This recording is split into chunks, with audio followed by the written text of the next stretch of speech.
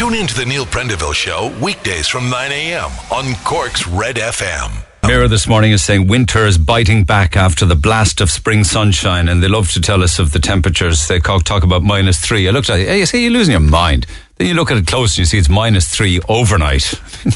Oh, fairness. Give us the daytime temperatures, will you? Very seriously, though, the front of this morning's Echo and many of the red tops today have named the man charged with the murder of his brother. A Carrigaline man was yesterday charged with murdering his brother and trying to murder his father at a family home at the weekend. Now, clearly, that news could not be brought yesterday morning when I was chatting to Barry Roach about it on air from the Irish Times because there hadn't been a court appearance. But John Murphy Jr., 42-year-old from Carrigaline, arrested and charged with the murder of his 27-year-old brother Shane. He was also charged with the attempted murder of his father, Weeshie Murphy Sr., at CV Avenue on Saturday as well. And the Mirror pick up on the story today. They say the defendant faces 2 further charges of producing a knife in order to intimidate a person, namely Weeshie Murphy Sr. and tragically, his Weeshie Murphy's son. Now, Olin Kelleher is the judge, and he granted that Murphy be granted the necessary medical attention whilst in prison. He got free legal aid, and Frank Buttimer is defending him. The papers talk of it in quite some detail. There's also been a post-mortem of the deceased, but those results have not been released as of yet. You heard in the news there with regards to Cork pulling out of the bidding process for the America's Cup. Everybody admits that Cork Harbour would be perfect for it, but apparently the problems are getting the infrastructure in place fast enough. So that's unfortunate, isn't it? Another unfortunate twist in the road of COVID is the increasing number of cases. In fact, the boss of the HSE, Paul Ray Reid, and while everybody wouldn't be a fan of those in authority, upper echelons of the HSE, he is asking people to get back to wearing your masks again. And there's a spread alert apparently now. Stephen Donnelly continues to confuse me, to be honest with you. He says restrictions to control the current COVID-19 surge would have to be serious. Restrictions, serious measures, but at the same time, he goes on then to say that there's currently no need for new restrictions. So which is it? You know, get rid of this confusion. Either it's serious now and we need to do something to stem the surge, or we don't.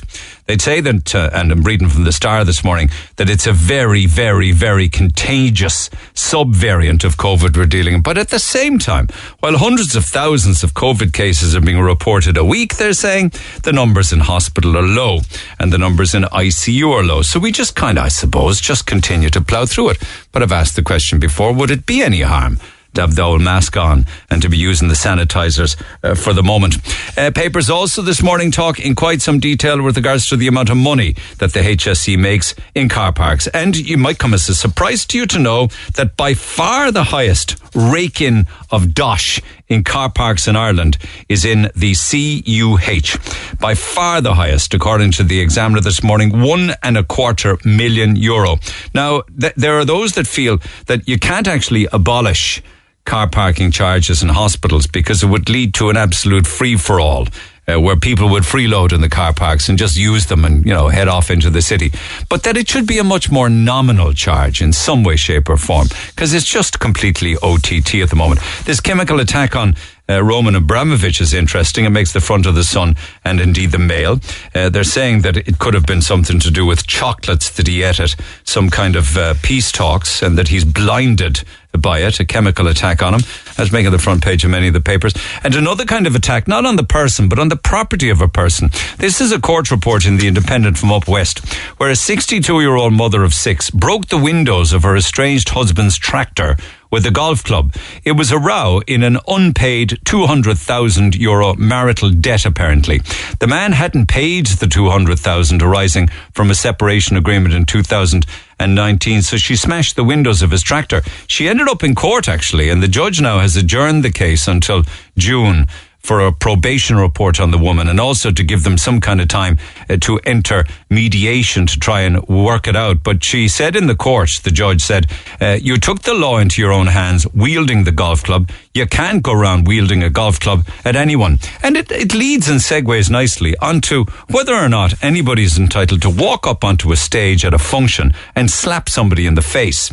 Of course, I am talking about the Oscars. Now, yesterday there was a bit of a story doing the rounds, certainly in our house, that it was all set up because the Oscars for years have been so bloody boring and their speeches are so numbingly dull that they may have just said, okay, how can we, I mean, it's a far stretch of the imagination, but how can we put a bit of pep back into the Oscars? Well, I'm not suggesting that it was intentional, but certainly it got everybody talking about the Oscars and not so much about the dopey speeches that the directors and the actors themselves come up with. But the question I'm being asked is as to whether Will Smith should be stripped of his Oscar because he that's assault.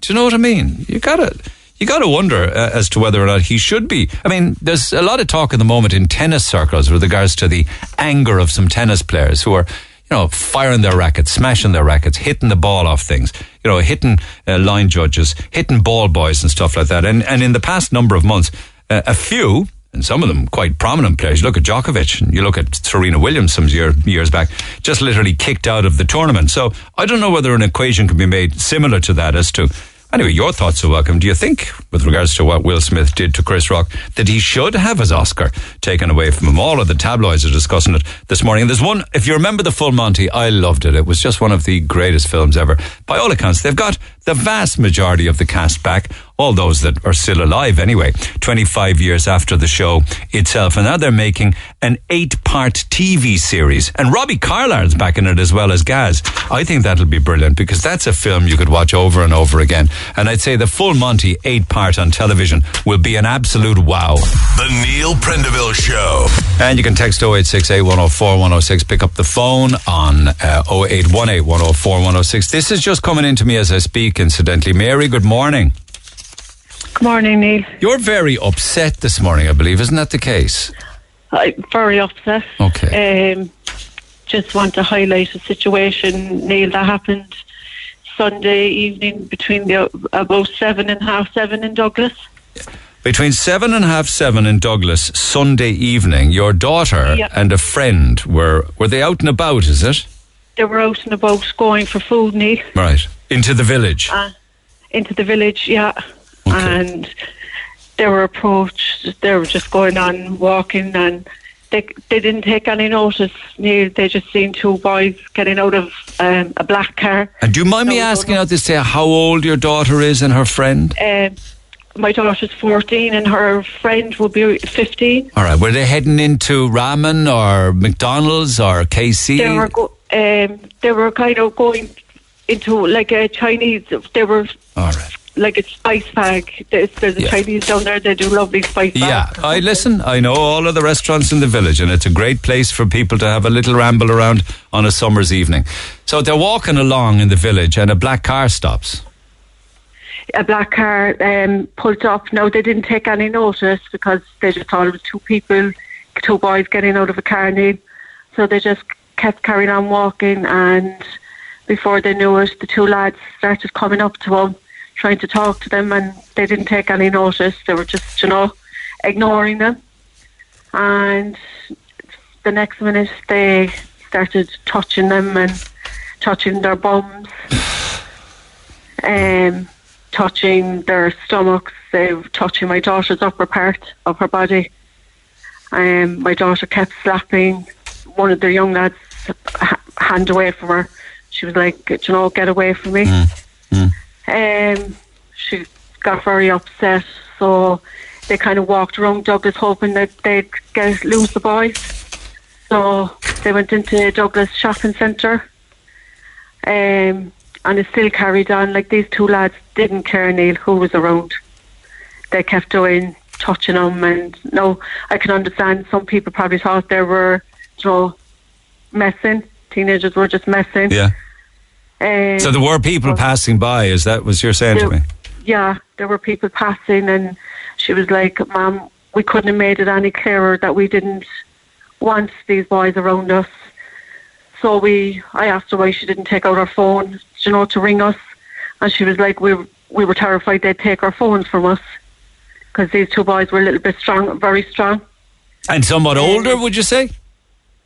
She kind of said they were a little bit older, but... Well, it's got to be old enough to drive anyway, right? They can't tell Neil whether they got out of the driver's seat or, because the car was behind them.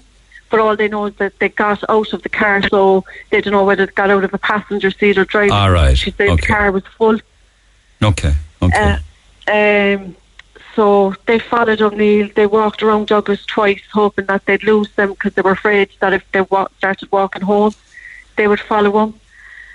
So they were these two characters saying anything to them? Do you know?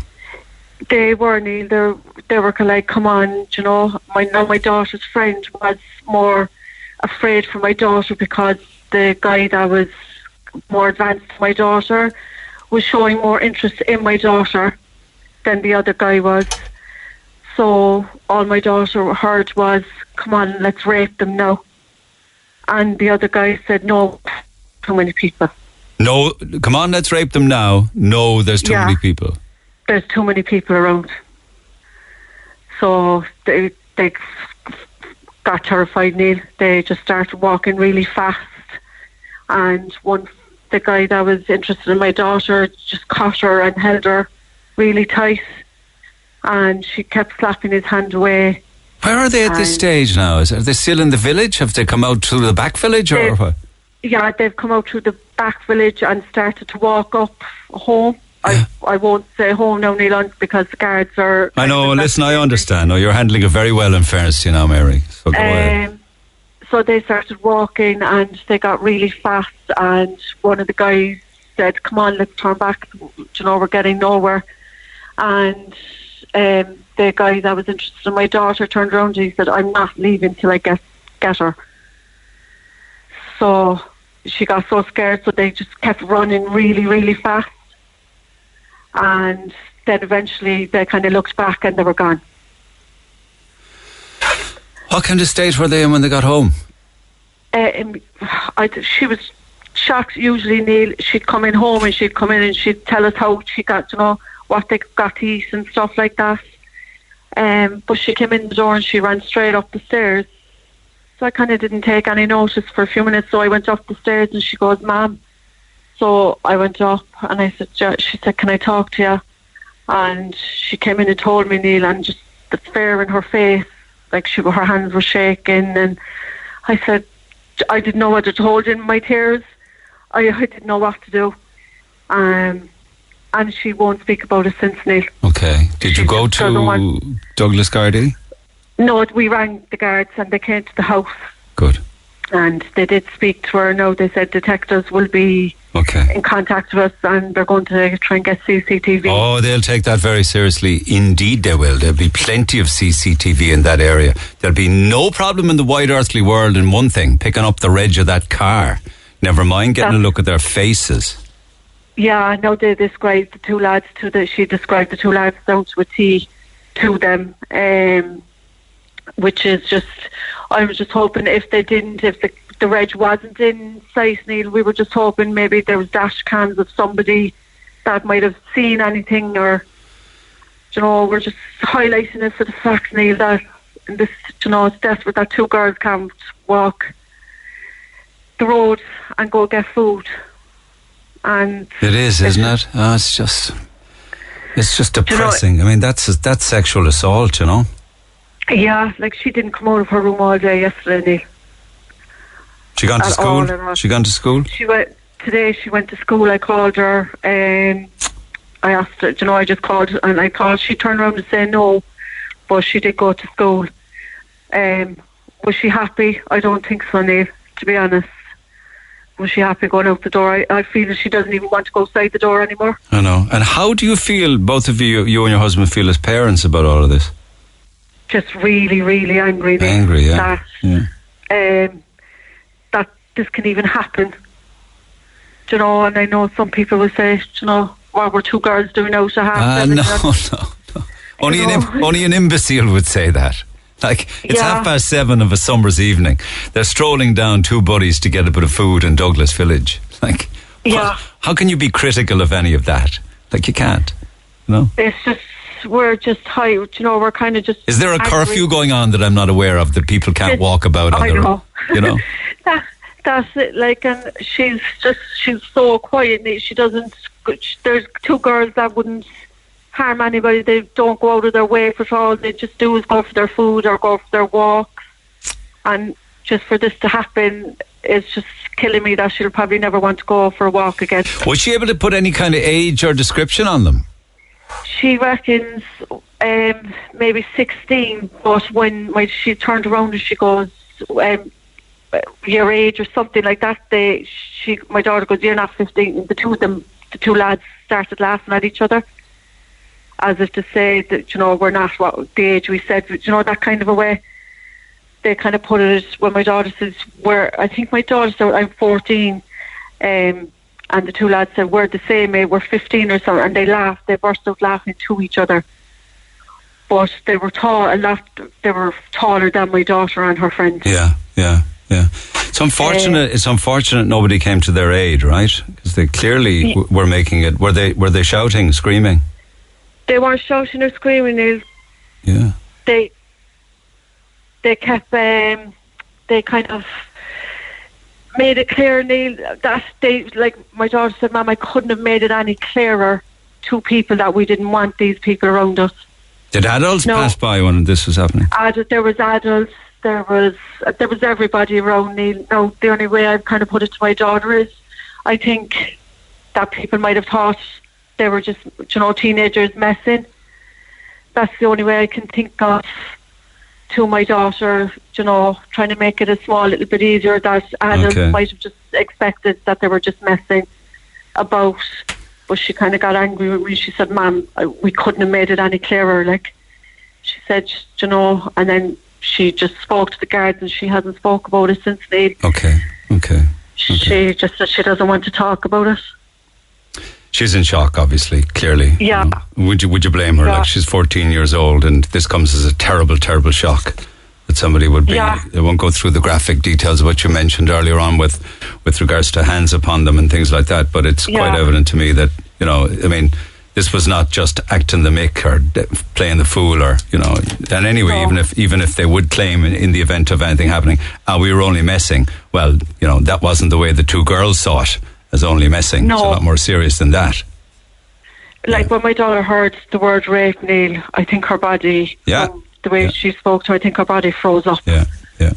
And that's part of it as well, you see. It may not lead to rape, but that was certainly hands-on assault, and it also puts fear into somebody. Yeah. Yeah, we just wanted to highlight it, Neil, this morning, just for if there is other young girls out there that might have been more quieter than my daughter and her friends that, might have just gone in with the two lads thinking it was innocent. But I just think it's crazy. And this morning, we were thinking about it all weekend and we just said, no, I said, I'm going to highlight it for other parents that have children.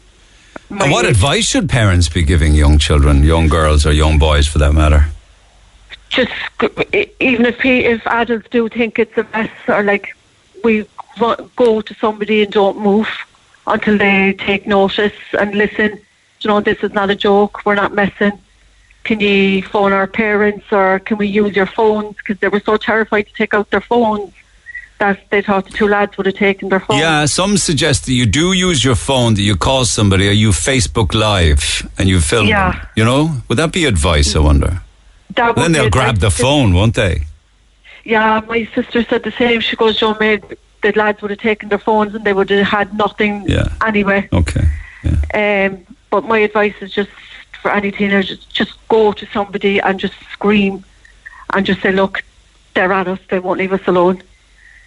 But I do understand that some people probably did think they were messing, but... And shock sets in situations like that. If you're one of the two girls, including your sister, you're frozen with fear. You're not even thinking logically. So, I think she did freeze up because she would be the type of girl, Neil, that would kind of give out. But I just think the shock when she heard that word. The word rape. She was just terrified if nobody took notice when she did go up to them and they had to walk home anyway on their own. Okay, well, it's in the hands of the Gardaí, and they have specialist units that deal with that, and let's allow them to do that. And you can be sure they'll be looking for CCTV footage. They certainly will. You're encouraging anybody that might have dash cam footage from what time? Did you say 7:30 in the front village? the front village and the back village, Neil. Okay. Sunday evening. They walked around the whole, and by Douglas Park, Neil. How long did it go on? I think it could have been about 40 minutes. Oh, Neil, my from what I'm gathering, they almighty. walked around the village hoping that they'd loot. The lads would eventually go away. Yeah, I know. 40 minutes of persecution and fear. Yeah. So I just said I wanted to give you a ring this morning, Neil, just to highlight it for other parents that have young teenage daughters. And was it Douglas Gardaí that you reported it to? We rang 999, Neil, but when the guards came out, they said it was Douglas guards will be investigated. Okay, all right. Let me see if I can get a press report from Garda Press on this, and then if anybody has dash cam footage that they can share with the Gardaí, at least we'll know where to send it to then, yeah? That's perfect. And let it be a warning. So much. Let it be a warning. You got to sit down and have conversations with your teenage children, don't you? Yeah. As to the vulnerability of, dangers. The dangers is the word. The dangers, of just going for a bag of chips or going for a walk. Yeah, I hear you. All right, listen, Mary, thank you so much. Not at all. I know it's a very upsetting time for you, and hopefully they will be caught. Yeah. As to what will happen when they're caught, who knows? But listen, it's not an easy thing to come on the air and share a story like that, so thank you for it. You're very good. Thanks very much, Neil. All the best. Take care. Thank you. Bye. Text 0868 104 106, the times we live in. Neil's got a new number. Call him now on 0818 104 106. And indeed, you can always email Neil at redfm.ie. There's a new ride-hailing service being launched in Cork today. It's called Bolt. I was reading the backstory to this over the weekend about the man who set it up. His name is Marcus Villig in Estonia. It's an incredible backstory, actually. He started Bolt with €15,000 and tried to get funding and tried to get people involved in it. And everybody was telling him to pack it in and walk away, that it wasn't going to work, that it was going to fail. And it didn't. I think in a matter of something like months or 6 months or 8 months, the company was worth many, many millions of dollars all over the world. Well, it launches in Cork today, and I was just trying to work out as to whether it's similar to a regular taxi service or whether it's actually more akin to, say, Uber. But it does launch today, and I actually downloaded the app myself this morning to see how it works. But the man who can fill in the blanks for me is James Bopit, who's the operations manager of Bolt, and he joins me by phone. James, good morning. Hi Neil, how are you? I'm good, thank you. So which is it? Is it similar to an existing taxi app, or is it kind of like Uber by another name? No, it's similar to to an existing taxi app. So we only have registered taxi drivers on the app. We don't use individuals that aren't registered with the NTA. Oh, okay. Because with Uber, it's my car, your car, Seamus's car, anybody's car, right? Yeah, no, this is explicitly taxis. Keep it all above board and within the regulations. So how's it going to work? Are you going to have to encourage taxi drivers to move away from their existing bases and companies they work for? So the idea is to try and... we don't do anything exclusive. So drivers can work for their existing bases and companies, existing apps. They can continue to work with them as well as work with us. Our position is really about trying to give drivers as well as passengers more choice in the market. Okay, so how is a passenger going to benefit from today then? Yeah, so we're offering sign-up bonuses for the passengers, so you get 50% off your first 10 trips. And likewise, from the driver side, in terms of trying to entice the drivers across, we have 0% commission running for the drivers. So how does that, what do you mean commission? By and large, taxi drivers who are with a base at the moment pay the base, do they? Yeah, exactly. So you pay either a monthly access fee or you would have some sort of commission structure on each trip you take. Some of our competitors in the market charge 15% commission on every trip you take. So we're doing an introductory commission-free for nearly 2 months. So you get commission-free until the 25th of May. And then it will go to the regular commission price at 13%. All right, which is 2% lower than the existing bases on average, is it? Yeah. Yeah. You know that there's a shortage of taxis anyway in Cork. Have you studied the Cork market, I wonder? Yeah, so there's a massive shortage. So what we saw is over the COVID period, the number of registered taxis started to decrease by about 30 in the Cork region. But that doesn't really account for the fact that, there's obviously vehicles sitting there not being driven as well. So at the moment, there's just over 1,200 vehicles currently registered in Cork. But what we've seen is obviously the demand's come back, right? Everybody's out and about again. They're going to restaurants. They're going out for beers. So, you've had this big influx of kind of demand come back into the market. But, there's not been the same uplift in taxi drivers. Yeah, because a lot of them say to me that the insurance costs are prohibitive, the amount they have to pay, and others left the industry and got other jobs instead. Yep, exactly. So especially during COVID, people left and, delivery became a big thing. So you find a lot of people, who might have been taxi drivers left and became couriers. They found there was a better way to make amends, to make ends meet during COVID during that. So then it's hard to entice those people back because they've already found greener pastures, so to speak. I did download the app this morning, and here we go. Trip from, say, where I'm sitting now to Bandon, right? It's just is this live now? If I actually push go, Will somebody come and pick me up? Yep. Okay, so it's loading now at the moment. Maybe it's to do with my own Wi-Fi. Where do I want to go? I want to go to Bandon. Oh, yeah, Bolt. It'll arrive in 4 minutes. Yep. It will cost me. Why is it two different prices? Either €33 or €45. Why is that? You should see a discount that's been applied. So if I push select. Oh, sorry. There's a range. So we give you a range because we can't estimate there's traffic and all sorts of things that can impact your fare. So we give you a range of where we estimate the fare will land. Oh, gotcha. But ultimately you pay what's on the taxi meter. Okay, so it's the normal taxi rate that's put down by the regulator, is it? Yes, exactly. But we then offer the discount on top of that. Essentially, that comes out of our pocket. It doesn't come out of the driver's pocket. So the passenger benefits. So you charge me 50% less than that price then, is it? So you get a 50% discount up to a threshold. I believe the threshold is like €7. Okay, all right. You also do share cars, do you? And e-bikes and e-scooters and things like that?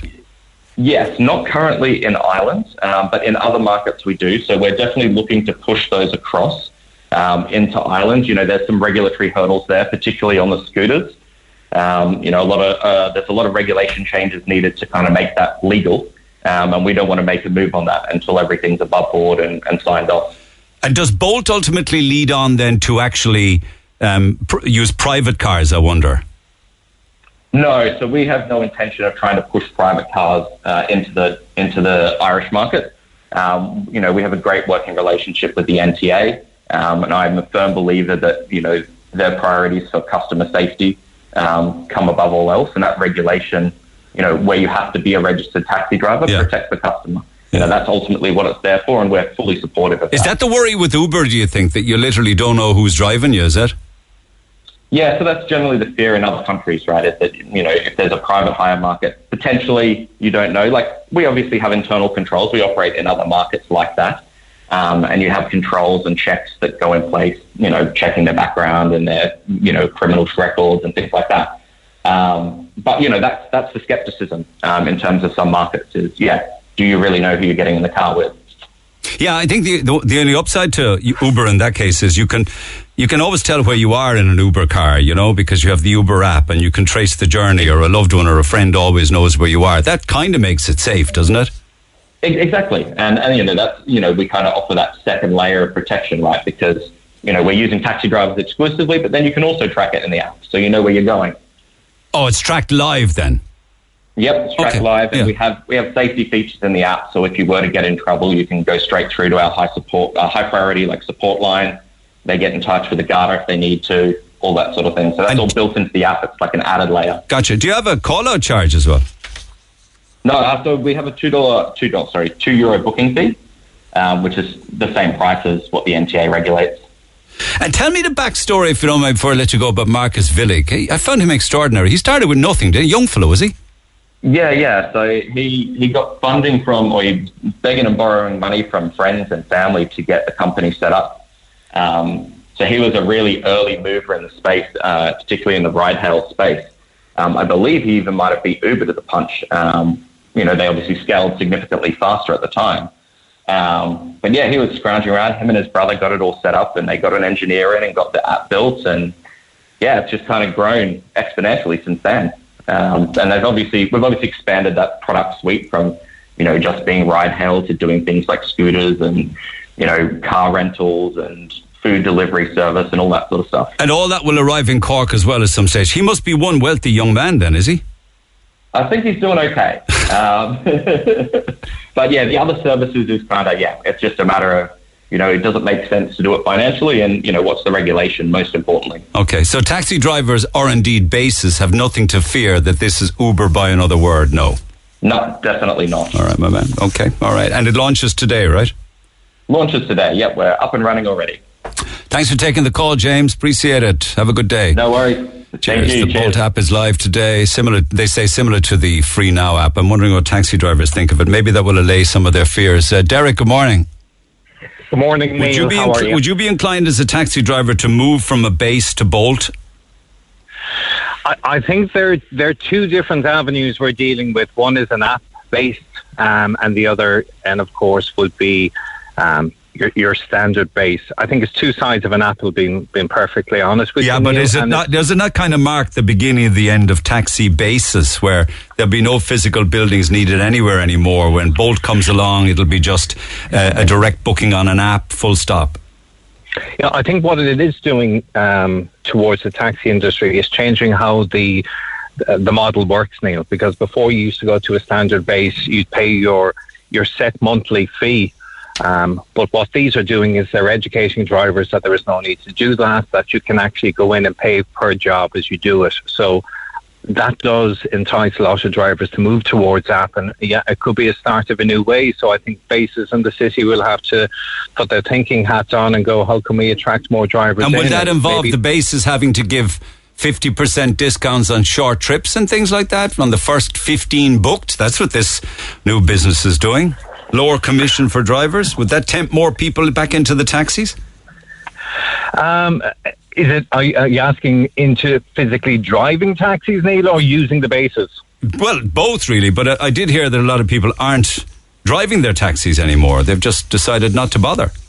Yeah, well, that's the main reason they haven't driven the taxis, Neil, is because during the pandemic, a lot of the drivers came to an age of retirement. We lost, as you know, Bobby Lynch would have said many times before, we lost drivers through COVID, and we also lost drivers through suicide, and that happened right throughout this pandemic, which has so we had pandemic, COVID, suicide, drivers retiring, which has brought down the overall numbers of the drivers in Ireland, and those numbers have not yet been replenished. We have drivers wanting to leave the industry, that want to transfer their place, but unfortunately under the Taxi Regulation Act, these drivers can't actually sell on their plates. So yeah, numbers are not increasing, but the NTA have the power to do something about that if they wish. Okay. Why was Uber blocked in Cork? Well, it's a very simple reason. It falls under the Taxi Regulation Act. And the main reason they were is you cannot have a regulated and a deregulated industry running parallel. But isn't there an Uber system operating in Dublin? They're operating in Dublin, but that's only a kind of show of force for Uber. And that business model is completely different to anywhere else in the world. They actually work and are licensed under the NTA, which is the Transport Authority. Yeah, but is it, Uber in Dublin, is it personal vehicles? Like, could I be an Uber driver in Dublin? Absolutely not. No. Oh, okay. No vehicles in Ireland are allowed to operate as a personal vehicle, because that contradicts the Taxi Regulation Act. All taxis in Ireland must be regulated. They must all be licensed by the Transport Authority. But you must go through Garda vetting with Garda Síochána. But why? I mean, they tell me that on a Friday night or a Saturday night it's impossible to get a taxi. Why can't somebody just get Uber and just have a car come pick them up any time within 5 or 10 minutes? The issue isn't why should we have Uber. The issue is why isn't the Taxi Regulation Act, why isn't the Transport Authority doing more to support taxis, get more taxi drivers into the industry? If the NTA and the Transport Authority relax some of the licensing laws, let existing drivers who want to retire sell on their plates, then that would bring up the number of available drivers in the country. But we're kind of in the dark ages, though, with the rest of the world having Uber already. Yeah, but the thing about it is, the good thing about it is, if you look at our country and our media, you don't see any of the negative spins from the media on what's actually happening in other European countries from drivers that are not regulated. What is happening with some Uber drivers around the world, then? Well, is it a safety issue? Yeah, completely. It is, because if I want, I can go away and I'm not even going to say any company name, but I can go into any of these places that are not regulated. God knows who I am. I don't have to go through checking. I go onto the app, I sign up, and hey, presto, I'm out on the road later on tonight. I might have never driven in my life. Yeah. Who knows what background I have come from? So while things are not perfect in this country, I do have a lot of respect for the Garda Síochána, who take extensive time. It could be, for new drivers, it could take up to 12 weeks for them to do a Garda vetting check. And I understand the current conditions under which somebody can get a license here, but is it the case that in other countries then, Uber drivers, some of them are robbing or assaulting passengers, is it? Absolutely. And that's why when you look, last year there was a huge strike of over 6,000 drivers on the streets of Berlin in Germany. That was normal taxi drivers trying to get Uber out because they were getting bad news in the press because people were pushing them all in the same boat. It happened in the downtown Barcelona last year in the heart of Catalan. It's happened in London. It's happening all over the place. So we are in that way, and customers at the end of the day, we are very lucky. And the thing about it, Neil, is that when people talk about Uber, they go, oh, they're so cheap. You know, I was away and I was in this place and I was getting a great discount. But people often forget that Uber actually operates on a system of surge pricing. So if you are in the middle of Cork, for example, on a Saturday night, you get your taxi home to Douglas and it could be whatever it is on the meter. When it comes to a busy period with Uber, what they do is they go to a system of surge pricing. So what you pay can be 4-5 times what you actually normally pay. I don't know about it. That's never happened to me anywhere I've gotten Uber. Paying 5 times the price. Yeah, it works on the surge pricing. The researchers can pull it up there straight away. It's all over Google, and they surge price at peak times. So we'll never have Uber in Ireland. Well, we will never have Uber in Cork.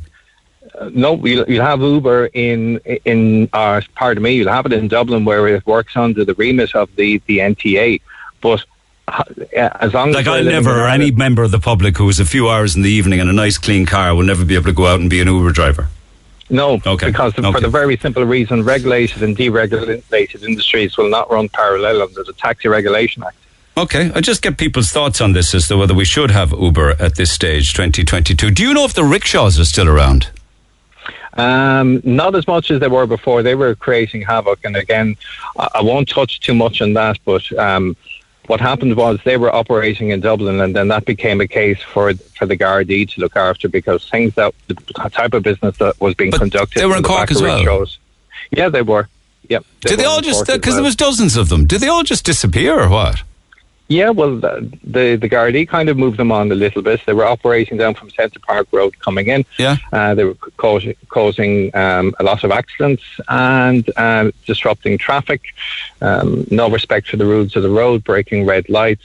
And again, when you have 4 or 5 people going into them and they're running down the road, there's always the chance of risk and people hurting themselves. And you know, you have to think about customer safety. It's not always about how we get there faster, how we get people off the roads. The most paramount issue is customer safety. How do we keep fellow Corkonians safe? So, yeah, you have to think about all these things. And what did the Gardaí do? Do you know?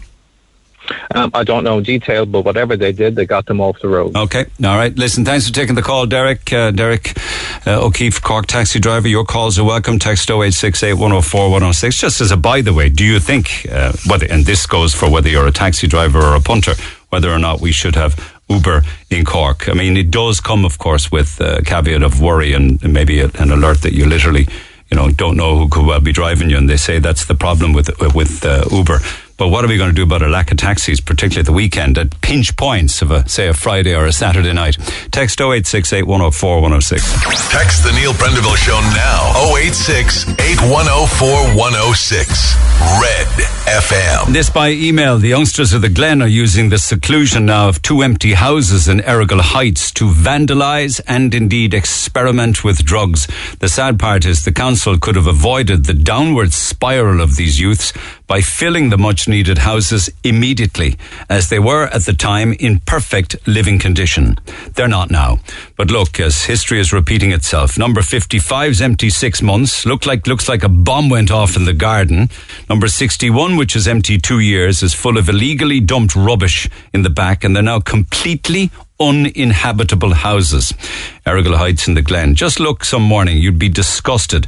I wouldn't go late in the day because the youths like to batter passing traffic with stones.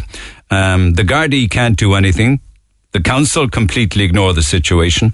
We live close to the prison and most of the time believe we would find more peace on the other side of the wall. As I write this, we're well into the 5th hour of illegal, reckless scrambling by kids whose parents must have bought them these scrambling bikes. There's been a peep from the Gardaí. Not one mother in the Glen has enjoyed a peaceful Mother's Day. I'll let you hear a little sample of what people of the Glen must endure on a daily basis. Well, if you have audio that you either have sent to me already or you're planning to send me audio, please do. I'd like to hear it and perhaps see if we can play it on air. On the national anthem from yesterday, one of your listeners was talking to you about the Irish language and how they would love to chat someone at Oscuelga to revive the language. Well, I'm fluent in Irish and I want to become a teacher. And I would happily chat to any of them and teach them a bit of Irish. It would be a good practice for both. Gura Mahogat, says Jamie. And there's lots actually on the national anthem itself. I'll come to those in a minute. Morning, gang. On the subject of Blarney and the Americans, I was chatting about that, trying to work out as to when they get. There's like something like 70 or 80 cruise liners coming into Cove, and I think they're actually coming in from April onwards. A huge resurgence in cruise activity. I was just wondering where they go. On the subject of Blarney and the Americans, I can remember vividly as a kid sitting on the walls in Blarney and waving to the Yanks in the big buses, and then running mad through the field to get to the back of the castle, where they would lie back to kiss the stone. Then became a waiting game to see how much money we could make, as they forgot to remove the loose change in their pockets. It literally was pennies from heaven falling from the skies. We'd be in suites for a month.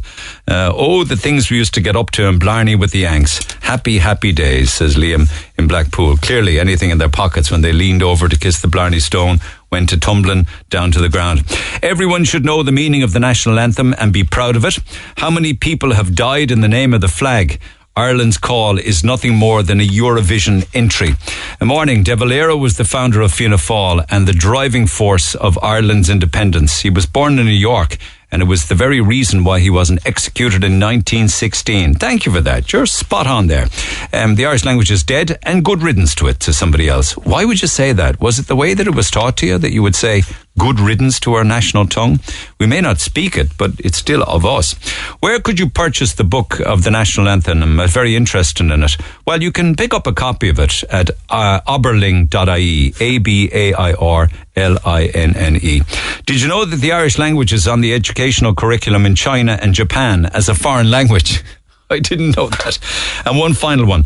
Perhaps we should get rid of our Navian, not because we have evolved beyond it, but because we are not deserving of it. After all, it refers to the fighting Irish spirit, doesn't it? A spirit we can hardly lay claim to anymore.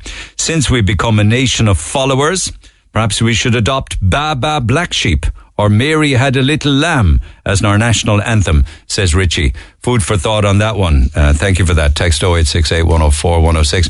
The Cove Cruise Terminal will see its first liner dock in 2 years on Good Friday, Seamus tells me. On the 15th of April, the first one comes in. The Borealis, with a crew of 600, has a capacity of 1,404 passengers. And the first one, the Borealis, arrives on the 15th of April. And in total, 90 cruise ships will visit Cove this year. And that should bring €14 million to the local economy. They say that when cruise liners, dock in Cove, they also spend in Cove. Not just the passengers, but the crew as well. We're back after 10 on text 0868 104 106. I'm Lana O'Connor. RedFM News is first for local, national and international news. And you can stay up to date by tuning into our hourly news bulletins or by clicking on redfm.ie. 104 to 106 Red FM. This is the Neil Prendeville Show. Let's see if they're getting any sunshine down Brisbane way down in Australia, because we have a lot of people listening overseas on a regular basis, and amongst them Fiona. Good morning. That's me.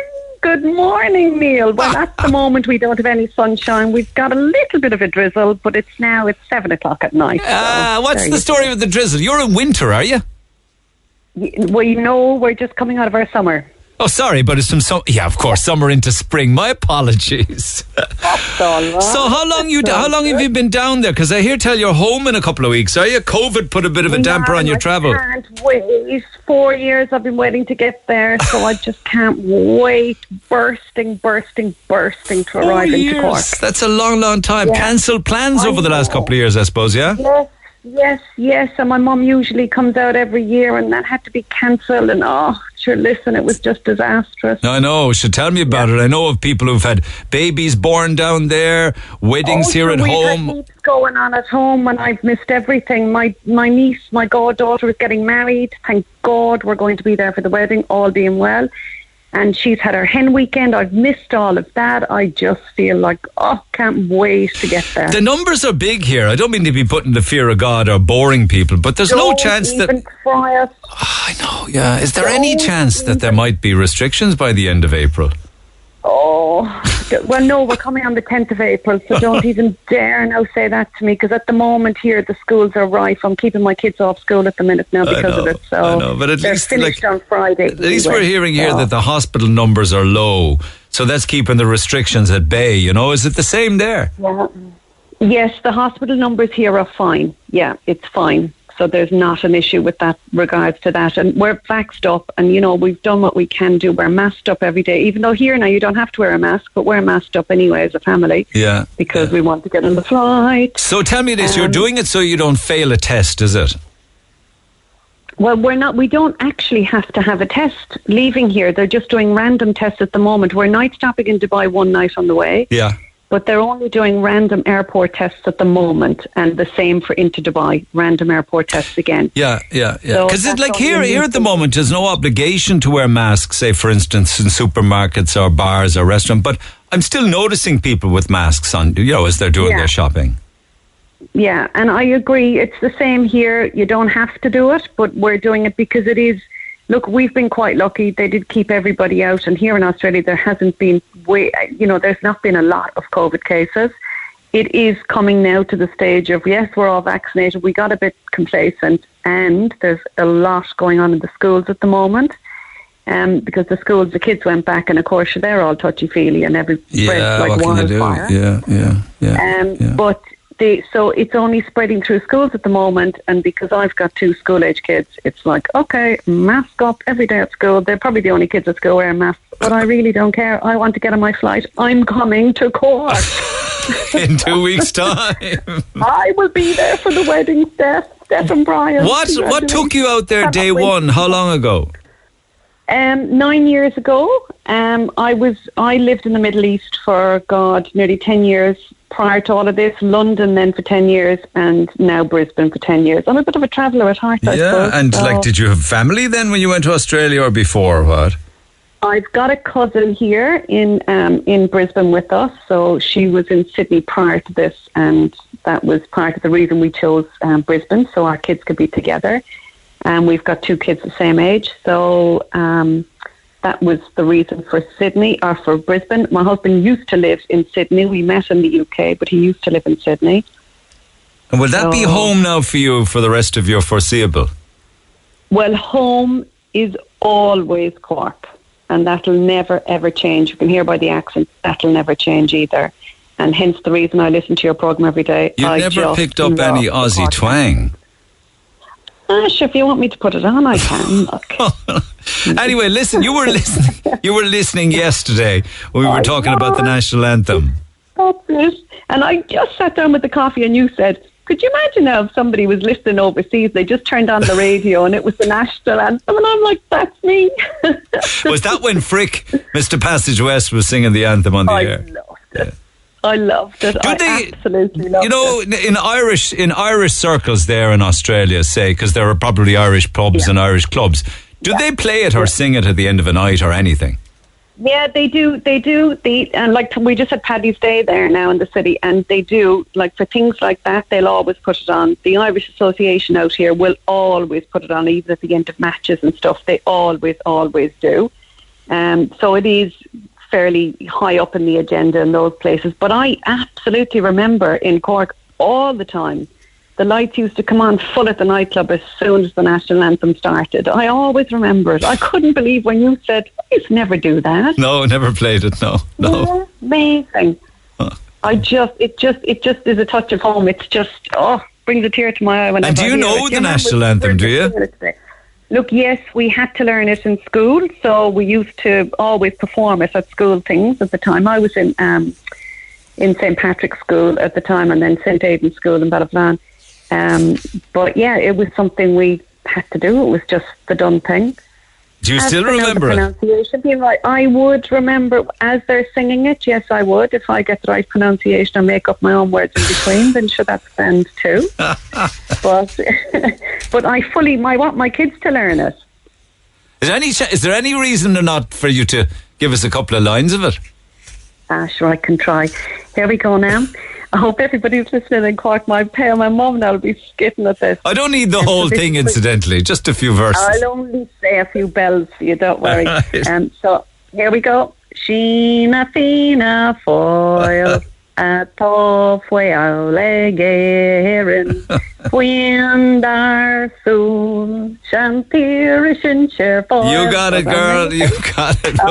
What about the Aussie national anthem? What's that? Couldn't tell you, even though I'm a citizen now. I couldn't tell you. They didn't make you learn it before you got citizenship, no? No. You see, I was lucky. I became a citizen during COVID, so I had it over the internet. I had to buy Zoom, so it was grand. My kids know it, but what is it? What is the name of it? It's not Timey Kangaroo Down or anything like that. Not at all. Completely forgotten the name of the national anthem. It's not Waltzing Matilda or anything, no? No, sure, we wish it was. I know those ones. Seb, what's the name of this Australian national anthem? Yeah, what's it called? Give me a few bars of it. It's called Advance Australia Fair. Advance Australia Fair, that's it. You should know that, Debbie. We used to sing it at school all the time. So that's my 13-year-old there now. Yeah, she's preoccupied with other things. Don't worry about it. He is absolutely. Schoolwork at the moment, Neil, of course. But my daughter was born here, so she's got the Aussie accent. All right, well, listen, stay safe and catch that flight and get back to Cork for the wedding, all right? Oh, I can't wait. We're bursting. All right, Fiona, take care. Cheers. Have a good day. You too. Bye-bye. Hopefully Micheál Martin doesn't hear about changing the anthem. 10 days off with COVID and he comes up with giving the kids a homework day off. God only knows what he'll come up with. Maybe an ABBA song or Irish National Anthem is that, or Ash National Anthem. I was taught French in secondary school and maths in primary and secondary. Apart from knowing basic maths and a few words of French, then maybe they were a waste of my time and my education. The French I learned has never benefited me. And the only maths I know was mainly learned in primary school. Plenty of people use Irish every day for work or in the home or just because they want to. I hate this attitude of I don't know it or I don't like it, so get rid of it. There's a lot more love for Irish now than there was when I was in school 20 plus years ago. I do think the problem is with the curriculum and it certainly needs to be updated. I didn't learn the national anthem in the 80s or 90s, but my children have been taught it. And it's fantastic to hear, especially at matches. The buzz in Páirc Uí Chaoimh from the national anthem last Saturday was electric when I was there. And one final one. That child has me crying, the 4-year-old singing the national anthem. He'd put the whole nation to shame. Fair play to the lad. Absolutely amazing. Calls, texts and comments on the way after the break. This is the Neil Prendeville Show. Tweet the show at NeilRedFM. All right. 104 to 106 Red FM. Just quickly, because I was chatting with Fiona about the Australian national anthem. This is a short extract.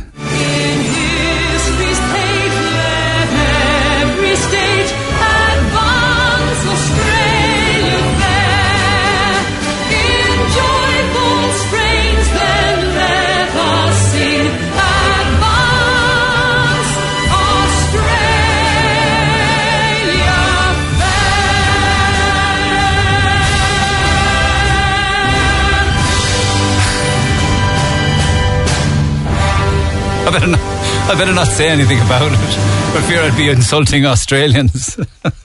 Give me or on the V in any day. But I would say that as a proud Irishman.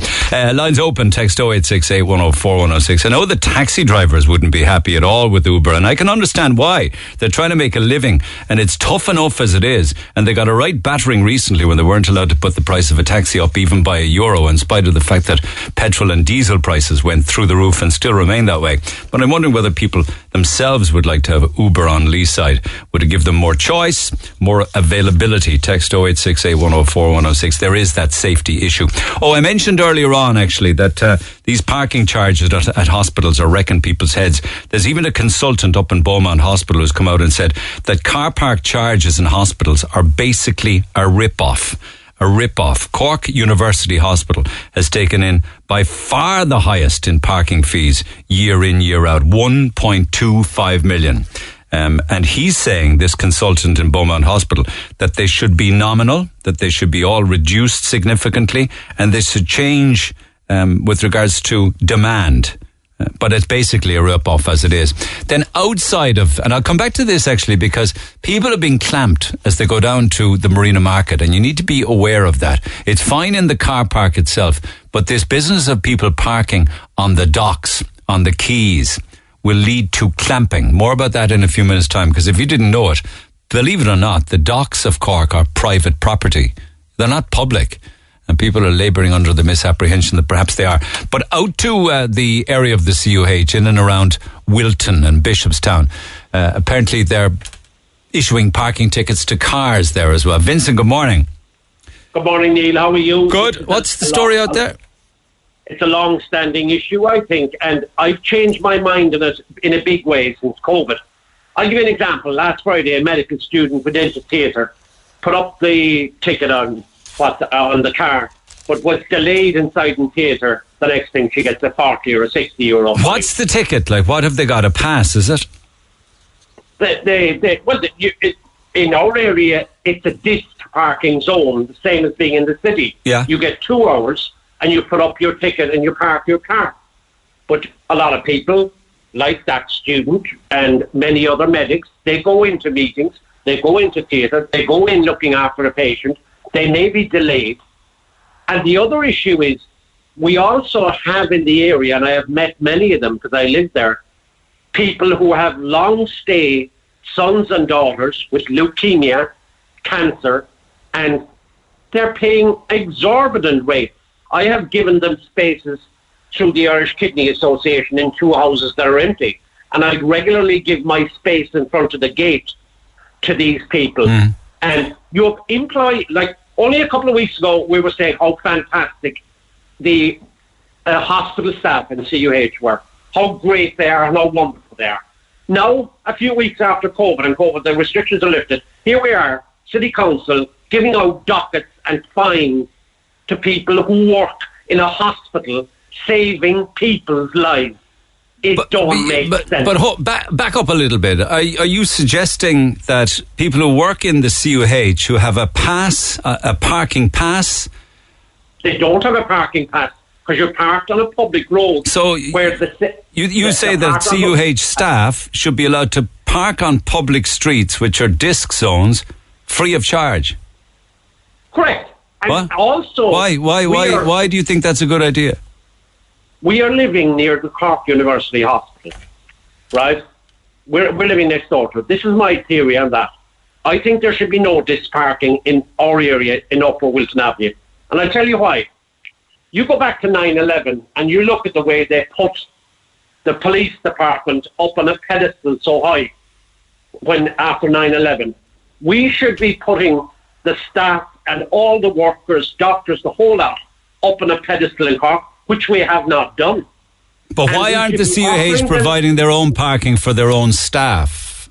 Yeah, but they haven't got the space. They haven't got the space in the hospital. They're taking up the space also in the Bishopstown GA, which I presume they're paying the Bishopstown GA for.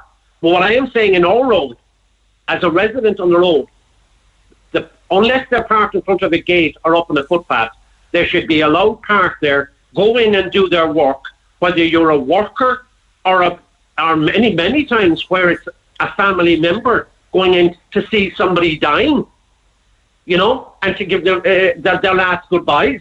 But don't they? Isn't there? Forgive me for not being 100% accurate in this, but for somebody who's a long stay patient and family are visiting, and it's very critical and it's very serious illnesses, don't they get free parking or discounted parking or something like that within the COH? I'm not aware of that. I'm more concerned with our road. But what I am saying is, all them parking fees, as the consultant said, are an absolute rip-off anyway in the hospital. We need to change our tune in terms of how we treat and how we look at in a society at people who work in the hospital. My brother was in hospital for 5 years. He was in the under Mr. Power in the oncology department. He went in with stage 4 cancer, and the way he was treated inside there, they kept him alive for 5 years on stage 4 cancer. Yeah. If you see the work that they did, from cleaners to people making tea, making lunches, doctors, consultants, physios, these are absolutely incredible people. And where do they all change our tune in Cork. Where do they all park? Where do they park already? They're parked everywhere. They're parked up in the Bishopstown GA. What I am saying to the City Council is this. On Wilton Avenue, where I have lived most of my adult life, we need to remove the idea of issuing dockets and fines to people who work in the hospital. But does that? Would that include consultants and surgeons who make serious twine now? They make big money. That they should be entitled to free on-street parking. And do they not deserve it? Yes, they do. They're doing a job that saves people's lives. They kept my brother alive for 5 years. And on that basis, I don't care how much they earn. I don't care. I live alongside the hospital. I know what I'm talking about. I have seen doctors, consultants and nurses go into the hospital when they're off duty. To go in and look after patients. I have seen people go in the morning or at night at 8 o'clock to work at 8 o'clock. They come out of it at 11 o'clock the following morning. They work 16 and 17-hour days. For free? Do they work for free? Nobody stood up inside in City Hall or up in the Dáil and gave a real meaningful thank you to the workers and people in Cork University Hospital. We were thanking them for 2 years or more. It was never staff fines on a Friday morning outside my house is absolute. And Artie should be ashamed of herself. But how would the council staff giving out the parking tickets even know that they were hospital staff? They just see somebody parked illegally. I mean, are you telling me the hospital staff are parking up in disc zones and not putting up a disc? Anybody up there, they know damn well that a lot of people, a lady the other day went in with collecting washing from her father, and she comes out and she had a parking fine outside in her car after going in and collecting washing to take home. They know, we live in a pedestrian zone. I don't know whether you're familiar with the area. It's a pedestrian access in at the mental health side on Wilton Avenue. No, but it's a disc parking zone. It's a disc parking zone. What I'm saying is that should be abolished up on Wilton Avenue. It should be absolutely abolished. And the idea of issuing fines and all this crap. Do you know what? The bottom line is this. They have money for everything else. See all them parking fines and parking fees inside the hospital, they should be all abolished.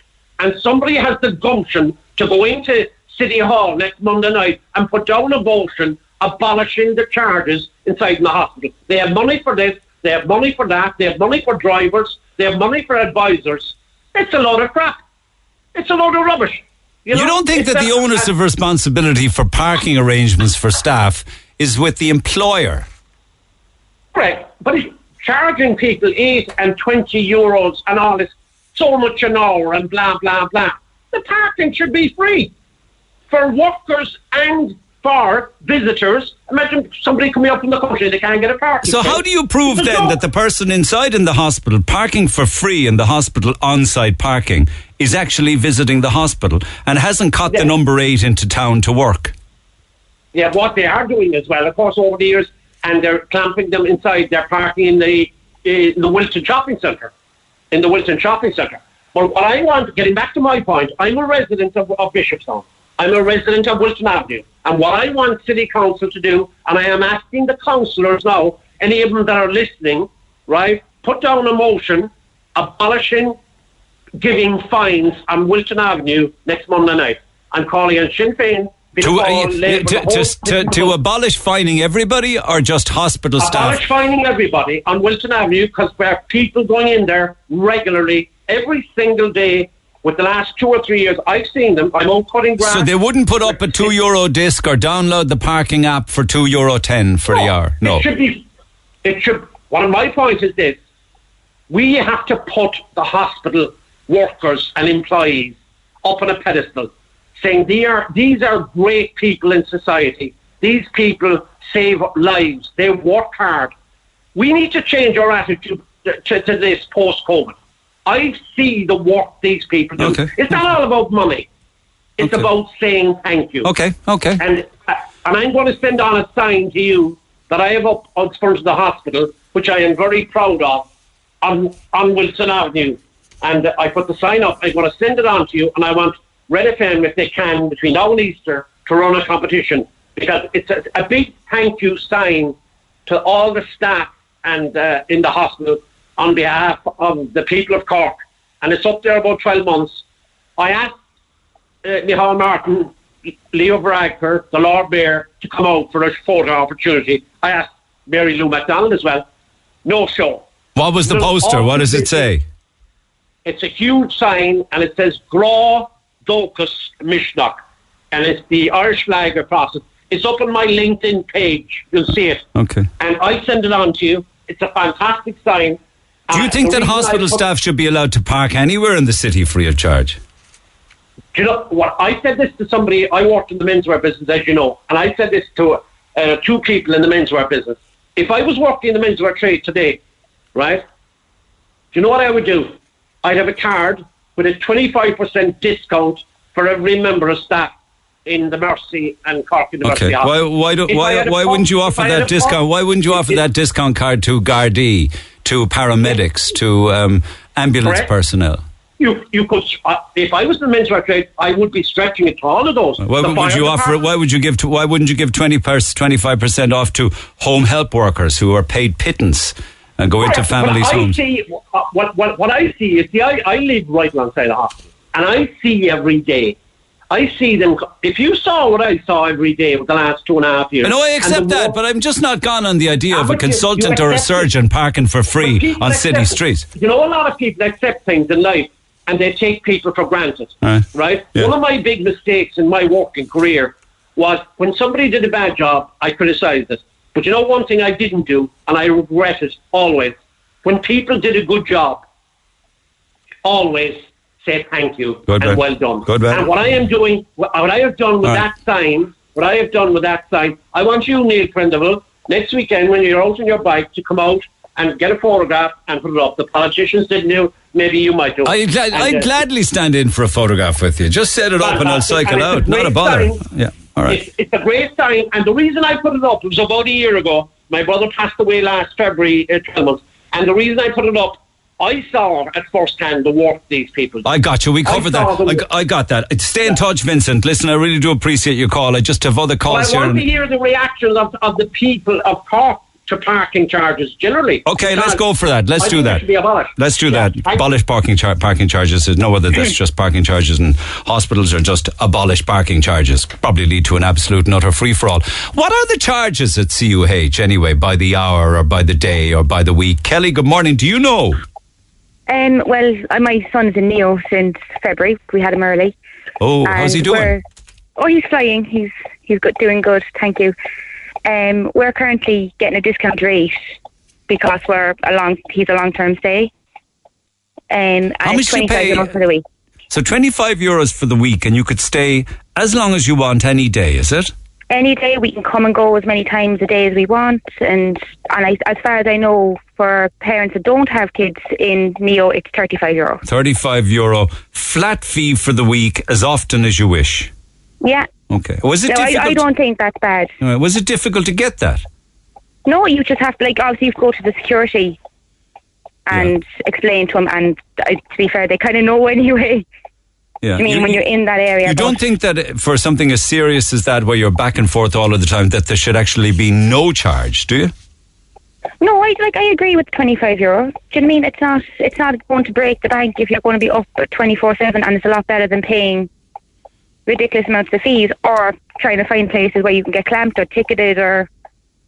So what would the rate per hour be? Do you know? I'm not too sure with that now, but it's a lot. Probably €25 would be a lot cheaper than what you'd be paying per day, if you know what I mean. If you're would up it there for hours on time. be €3 an hour, €2? I can find out. I just thought you might know. How does it work out? See, I'm just trying to think then myself. I think I was up there an hour and a half, and I actually got my weekly ticket, and it was like $5.40 or something like that. I think $5.40 for an hour and a half. Do you know? So it's expensive enough if you had to do that a couple of times a day. That's how they're able to make $1.25 million a year. Do you know, but and to agree with him, there isn't many parking spaces up there.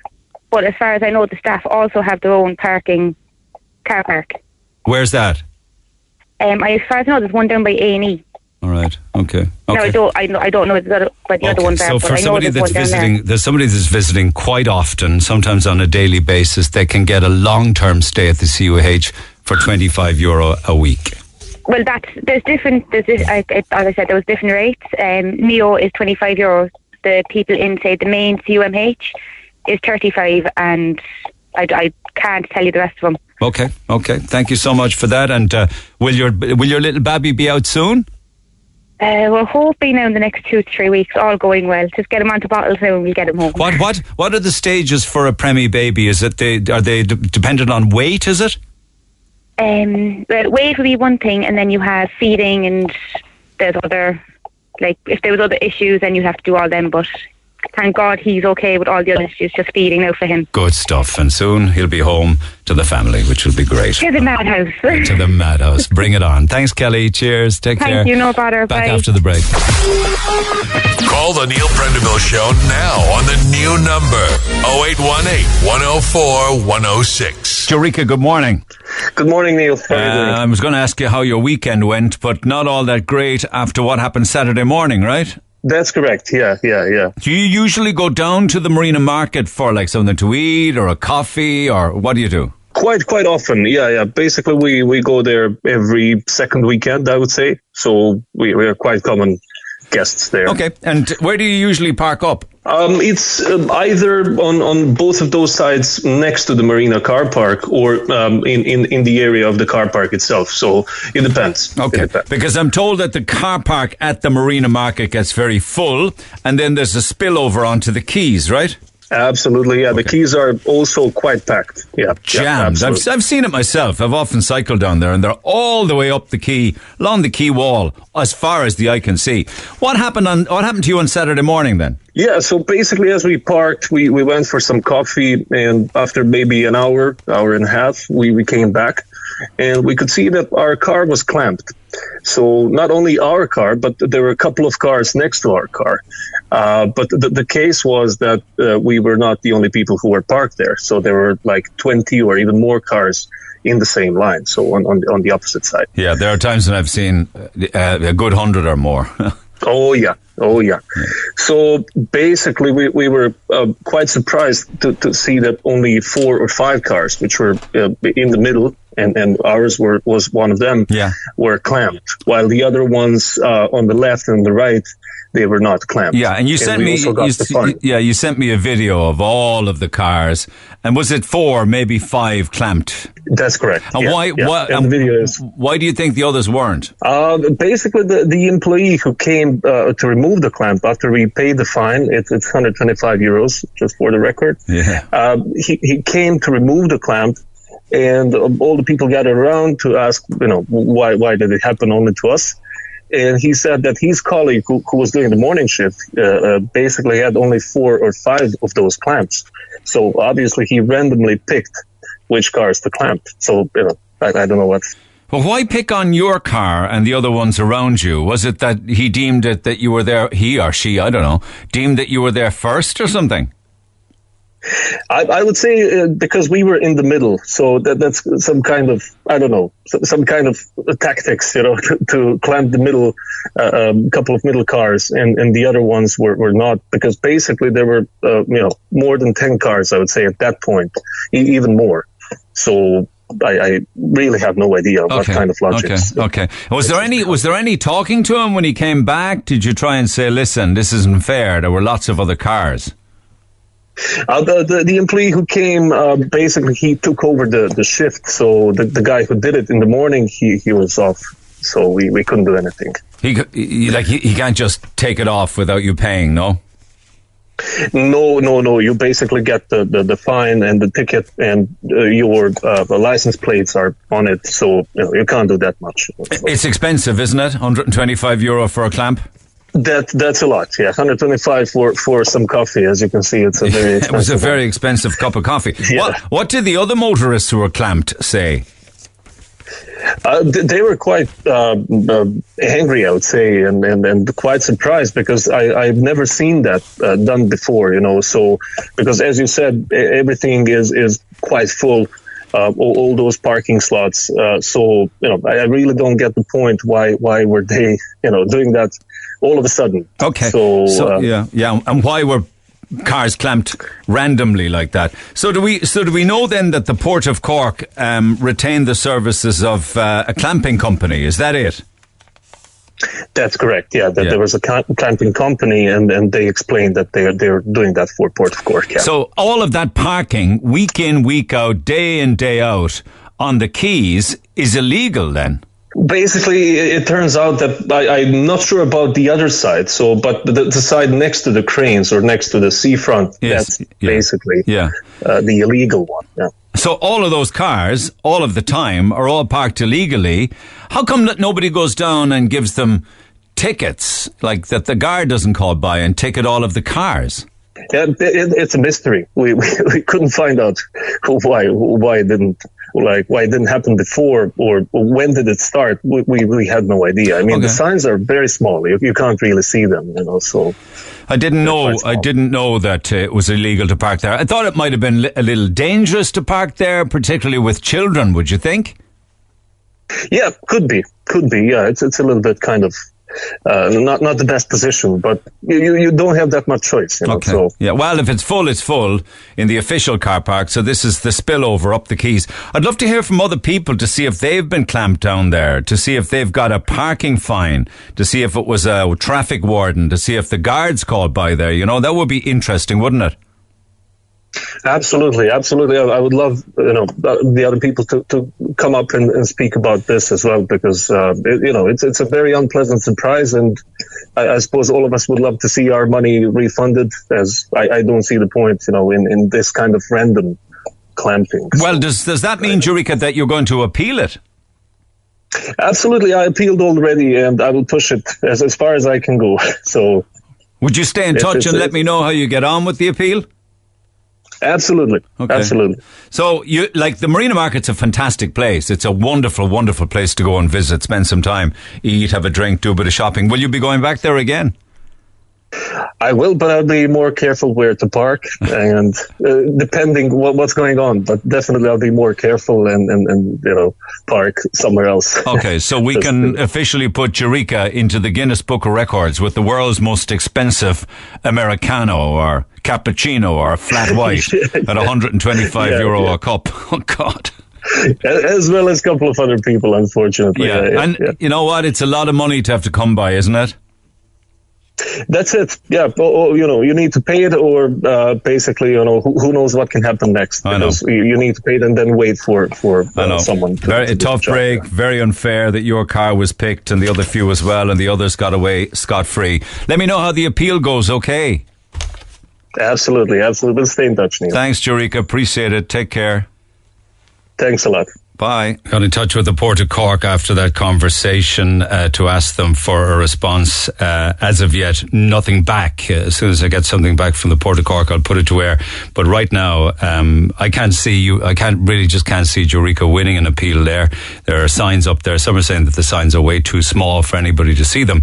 But you need to know that if you park up on Kennedy Quay and head into the Marina Market or anywhere else for that matter, you are liable to a €125 clamp, which also leads me to believe that that's private property, that the quays of Cork are not accessible to the public in any way, shape or form. They're private, and if they're private, they must be owned by the Port of Cork for reasons best known to themselves. They have to bring in the services of APCOA to randomly put clamps on cars. They go around in vans, and I suppose they'd never have enough clamps to clamp all of the cars that park down on Kennedy Quay when they head into the Marina Market. And many people, unbeknownst to them, go into the Marina Market not knowing that they're running the risk of a clamp. If you even had to do something like this, and I'm not suggesting that it should be done at all, but would a fine be fairer than a clamp? I mean, a clamp is it's well over the top, really. Your car being clamped. You also have to hang around and wait for a clamper to come and unlock it and take it off. Never mind the fact that it's €125. Anyway, when I get a response, I probably will, and it probably will be along the lines of that it's a danger to park on it, that the quays are open to the water, etc., etc. But just be aware of it. Perhaps you've been clamped yourself. Do let us know. Text 0868 104 106. On the CUH parking, where they make $1.25 million a year, you can park in any of the public car parks in the CUH at a rate of €2.70 per hour, up to a maximum daily charge of 15. There is a reduced daily charge of €10 available to patients, carers and visitors by contacting a member of the security department in person or calling 4922 118. You might want to be aware of that. So it's €2.70 an hour to a maximum daily charge of €15. I assume that those numbers are still accurate, that they haven't gone up. They certainly won't have come down anyway, that's for sure. Elaine, good morning. Good morning, Neil. Thanks for holding. I won't keep you long. You used to use the car park in the CUH. Was this some time ago? In CUMH, I used to use the car park, so it's gone up. Yeah, there's a shocking line, so just move around a little bit. You use the car park in the CUMH. I charge my phone now, so that's very shocking. All right, okay. So is the CUMH car park different to the other one, the regular one, the big one? Yeah, well, we park, sometimes if we couldn't get parking in the underground, we'd get parking in the regular car park. Yes, I learn something new every day. There's even an underground car park at the CUH, is there? There's an underground car park for CUMH. All right, okay. So what were the charges and what are they now? I don't know what the charges are now in CUMH, but it was $150. And it was around the same price in the main hospital car park. That's so you probably don't know where it's gone from. 2012. Yeah, so it's gone up from 150 to 270. 270. Yeah. And whose car was parked up there? Clearly not yours. I mean, you were having a baby. No, my husband's car. All right, okay. And do you think that was a lot of money? Wait, to 150? Well, the fact that 270 is serious amount of money. It is. For the hour. Yeah, okay. Nice one. Okay, thanks for that. Not a great phone line, but thank you. Cheers for that. Keep those texts and calls coming. Text 0868 104 106 to 270 an hour. Isha says, on the subject of parking, why are judges allowed to park on the street? Why are judges allowed to park outside the courthouse on Washington Street? Why are judges allowed to have their cars protected by the Gardaí? I saw a blind woman with a stick trying to get around a Dublin Reg judge's car. Are they more important than her, I'm wondering? Thank you for that text. Food for thought there. Text 0868 104 106. I'm a registered nurse, did work in the CUH and had no problem paying for parking there. I worked in Philadelphia at a Methodist hospital and we also paid for parking there. Why not? Healthcare professionals are not gods, just people who care for others and choose careers doing it. And that's the perspective from a registered nurse. Parking in the CUH was $2.70 an hour last Friday. I paid €5.40 for an hour and 4 minutes. See what I mean? It isn't even broken down into 15-minute blocks. You stay there for an hour and 4 minutes, you're charged €5.40 for the pleasure. And going into a hospital in the first place is not a pleasurable experience, neither for somebody who's a patient or indeed a visitor. And then one or two more texts. On taxis. It's a very small percentage of the time that taxis operate. So you'll see taxis available on ranks practically all week. The taxi industry is well regulated and that needs to continue. To stop Uber from causing chaos, taxi drivers have got 2 price increases in 9 years. Taxi drivers are struggling because of the increased cost in that time, not to mention fuel charges at the moment. Another problem that taxi drivers working in the city have is the number of taxi spaces being constantly blocked by commercial, private cars, and in the past year now, a drastic increase of Just Eat and Uber food delivery cars blocking taxi spaces It's a nightmare. The city wardens do their best to uphold the law, but unfortunately most of the Gardaí turn a blind eye to all of this. This means at times that taxi drivers are unable to park to get a fare. The worst day of the week for this is a Sunday, would you believe? A Sunday. Be very interesting if you could get someone to do a survey on illegally parked vehicles on taxi ranks. Okay, let's do that survey. And what would the best day of the week to do it? Sunday, I guess. Let's make that happen. Just wondering why yourself and the mainstream media seem to be infatuated with bringing restrictions back into this nanny state. Masking up fit, healthy people is completely pointless. Our health service is a complete shambles and has been for as long as I can remember.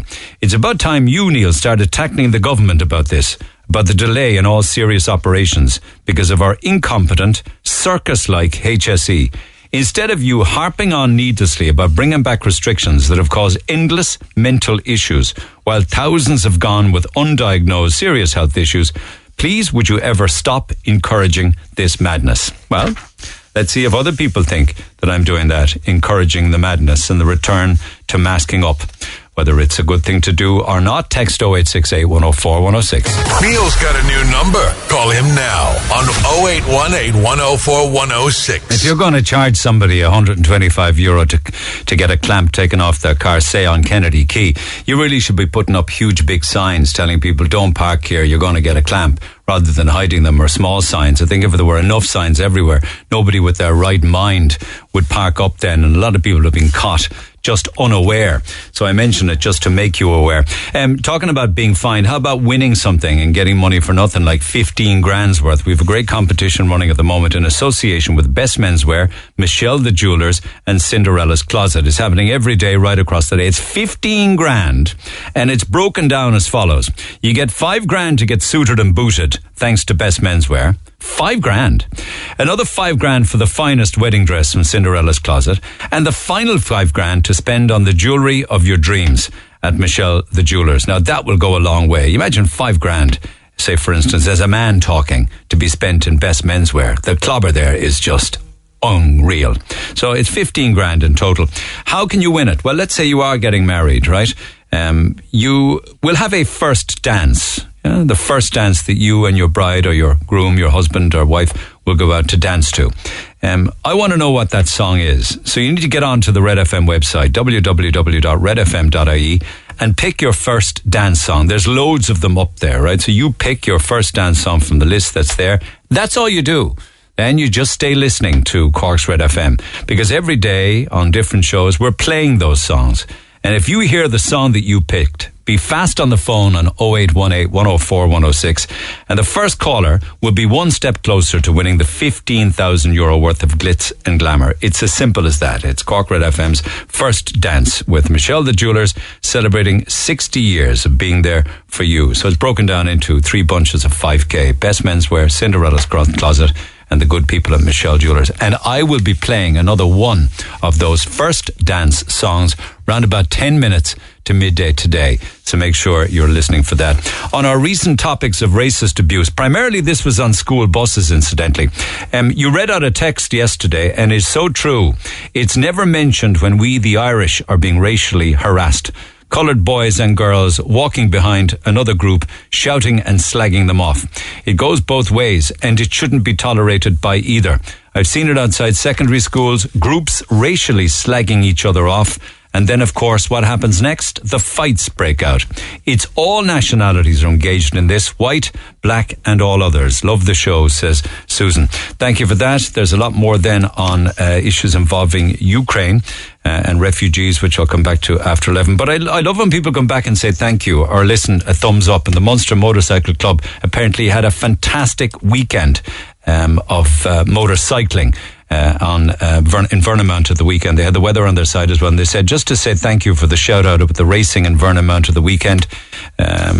You're a great Cork man, thank you for that. It's much appreciated from all of us at the Munster Motorcycle Club, but I'm glad that the shout out made all the difference and the weekend went so well for you.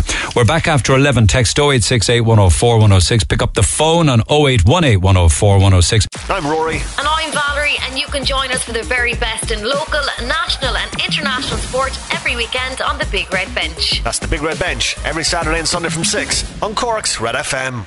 New year, new number for Neil. 0818 104 106. Okay, I have to apologise. I did get a response from the Port of Cork, but it must have got lost in junk from yesterday or lots of other texts. But we eventually found it because they came back and said, no, we did send a response. My apologies to Fusion PR and to the Port of Cork. They did come back. We were asking them, what's the story with clamping people who are parking up on Kennedy Quay and what have you, €125. They go in for a cup of coffee or a bit of food. So they say the Port of Cork is a very busy operational port with commercial ships, cranes, HGV traffic and other equipment in use 24/7. In the interest of the safety of the general public and the people working in and around the port, public parking on the commercial quays in the city is prohibitive at all times. There are a number of prominent signs in place advising members of the public that parking is prohibited and that clamping will take place on any cars parked illegally. Safety is always our top priority, and in the interest of this, we would advise visitors to the port to park in designated street parking areas or the many car parks available throughout the city. So that's the response from the Port of Cork. I get that. I understand all of that. They don't mention anything about safety, though, or how dangerous the quay is. I thought they would have. I'm not so sure that it is the very busy operational port with commercial ships and cranes and HGV traffic in use 24/7 anymore. I mean, it used to be like that a long, long time ago. But at least you now know. And they say that clamping will take place on any cars parked illegally. Certainly the experience, say for instance, of our chap who was on the air with me before 11 this morning, was that some cars were clamped. They only had 5 clamps in the back of the van. And apparently those clamps in that van came from Mallow, I'm told. But, you know, there's a bit of a lottery with regards to who and who doesn't get clamped down there. But you have been warned, so bear that in mind. Okay, text 0868 104 106. I'll jump back into other texts and emails throughout the course of the morning. But I just want to deal with this because I hear tell that steaming towards the port of Passage West is a Russian cargo ship. It's called the Mechanic Yartsev. It's a general cargo ship, and it's scheduled to dock here on the 2nd of April. What day of the week is that? It's only a few days away. According to vesselfinder.com, the ship is currently sailing under the flag of Russia. Heard about this yesterday. We were wondering whether or not Russian ships should be allowed to dock at all in Irish ports. Big response to that, but straight to the phone lines we go, or at least I would in a minute. Sorry. Well, Tracy certainly isn't online too. Check that out. Anyway, Russian cargo ship coming into Passage West. John says, no, we sent aid to the Ukraine to help them and then let the aggressors shipping into our ports. Surely this is nothing but double standards. Tracy, good morning. Hi, good morning. So what do you make of it? A Russian cargo ship docking at Passage West on Saturday at midday? Well, I don't feel it should be allowed. I think that the people on the ship should be given any food and water, anything that they need for their own safety and good health. But as regards allowing a ship of a country which is almost on the edge of genocide would be so wrong. You can't always sit on the fence. Well, I don't even think they're on the edge of genocide. The Russian army are engaged in genocide and war crimes, without a doubt there. Yes. Yeah. Well, what if they're delivering product or goods that we've paid for already? As Grania suggests, she says if it contains goods bought and paid for, then of course they should be allowed to dock. Well, I think that's the end of the wedge, isn't it, really? I mean, the Ukrainian people have lost everything. They've been bombed out of it. They don't have any goods and things. How many things do we really need? And if we've paid for them, then possibly you get the money back because they weren't delivered, or maybe the goods were insured. But you know, how much are you going to say? Oh well, you know, that's going to inconvenience us and cost us a few bob. Or are you going to say, look, let's look at what's really happening here and the effect that it's having on people's lives? That there should be either a full trade embargo or none at all. Well, there should be a full trade embargo, in my opinion. Yeah, Paul says Ireland is not at war with anyone, so any boat or ship should be allowed into our ports to dock. We're neutral, he says. Yeah, we're not at war with anybody, but at the end of the day, you know, when you get somebody like this, how far is he prepared to go? And isn't it a little ignorant in today's society to say, well, it doesn't affect us, so we'll, of course we'll let Ukrainian people in, but we won't support them so they might be able to stay and live their lives as they wanted to in their own country. Yeah, well, they haven't been able to do that. That's why they're coming here and to other countries. Mind you, Aisling agrees with this. She says this ship under no circumstances should be allowed to dock at passage. Where is our solidarity with the Ukrainian people?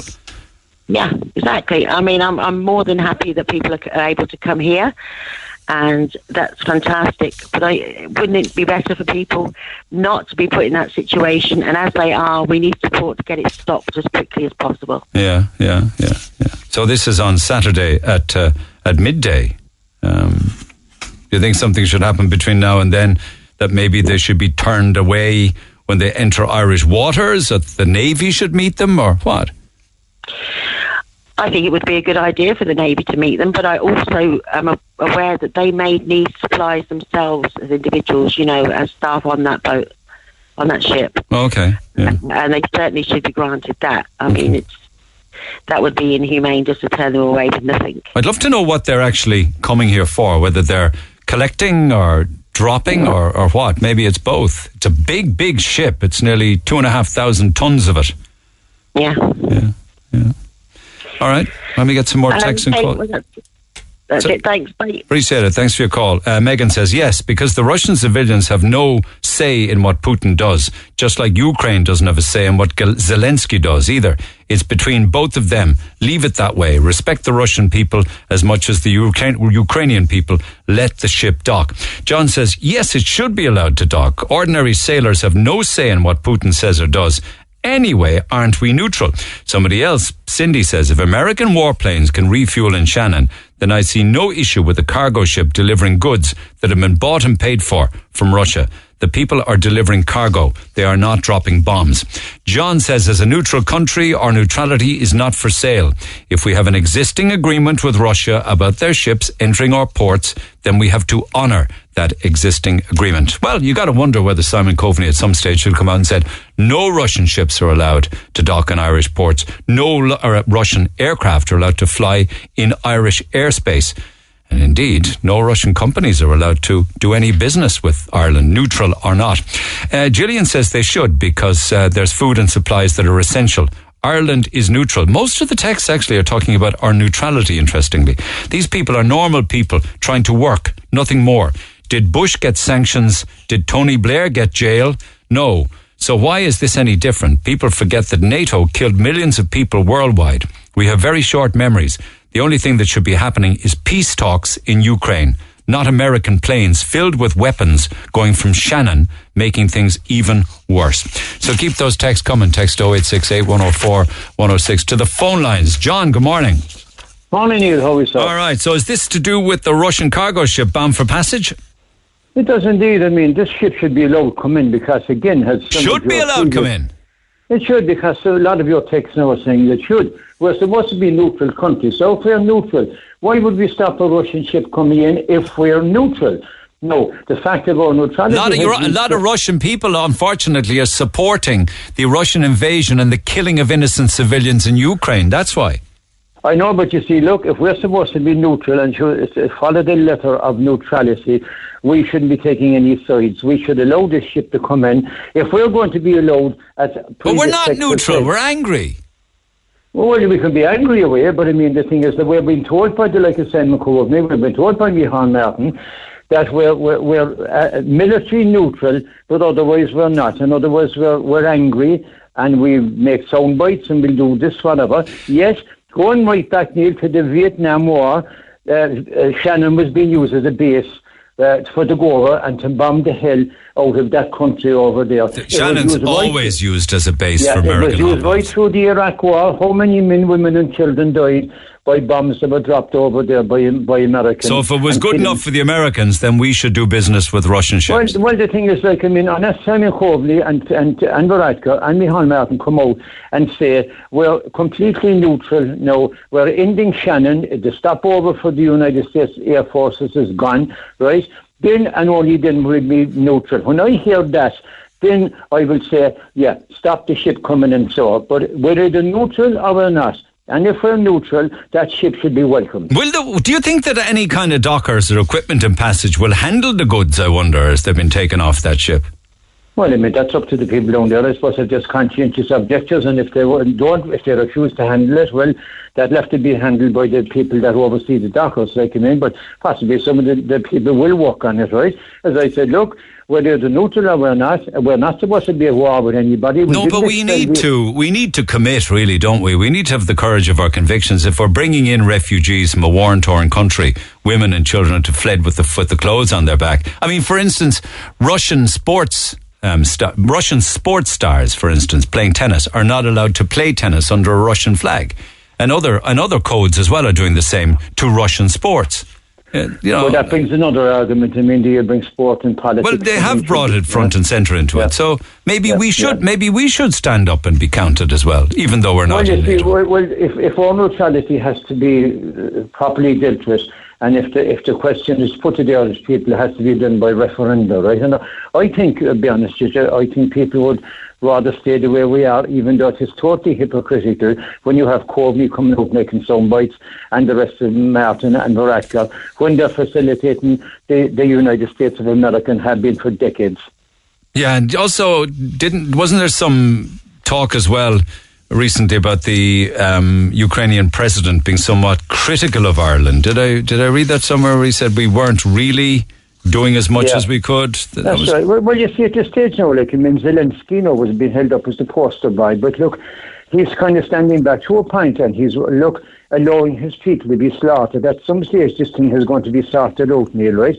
Now, we're going to end up with a situation like North Korea and South Korea, where Russia now has done a land grab on X amount of that area right in Ukraine, or else they're going to keep fighting and try and get the whole lot and take over everything, right? But at this stage, a man is making some rights now, which to me, he could have saved a lot of lives. If we went on this avenue at the start, he's now saying that they might give some kind of a guarantee that they'd be neutral, in other words, they'd never join NATO. That's right. That's what it all was about in the first place. If he had given that undertaking at the start, there would be thousands of lives today, and there would be millions not transporting, going from one side of the world to the other. Okay, it's an interesting perspective. Hold on there. Farouk, good morning. Hi. What do you think? What do you think about this ship that's steaming under a Russian flag towards Passage West? It arrives on Saturday. Well, I think they should be allowed to trade with Ireland as like. That's the shocking phone line. Can you move around a little bit there?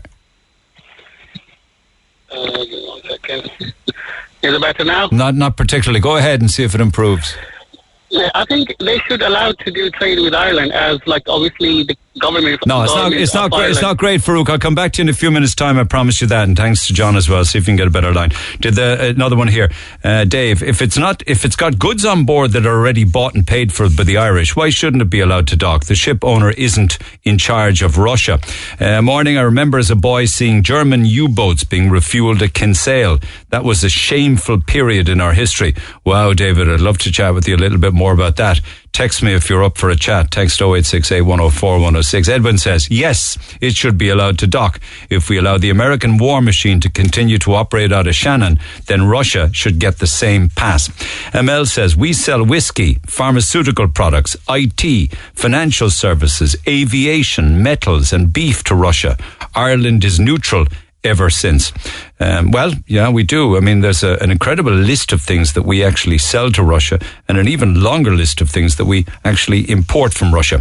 Is that any better? Maybe on line 4 and we'll see. Farouk. Hi, good morning, Neil. That's better. Go ahead. Make your point. Thank you.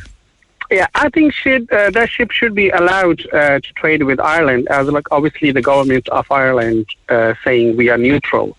Yes, I was hearing someone, we're helping Ukraine with aid, but that doesn't make sense. That doesn't make doesn't mean we are with a war. If we're going ahead with no trade with Russia, then people should stop making noise when there's a fuel prices go ahead. Then we should be ready for the fuel prices. Everything will go right. Then people should say yes, that's our. But kind of non-committal though as a country, aren't we? We seem to have a foot in both camps, then, don't we?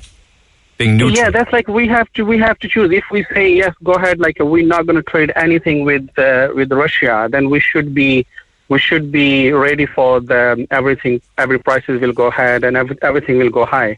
or either if we're trading with them, not trading with trading with them, then we shouldn't make a noise like, oh, we can't trade with them, but we also expecting from government that things will stay low. Like, people also double-minded, double-standard, everything, And top of that, like, same thing, if there's no sanctions for Tony Blair or Obama or these people, then why sanctions for only Putin? We should everyone should be on the same page. I think so.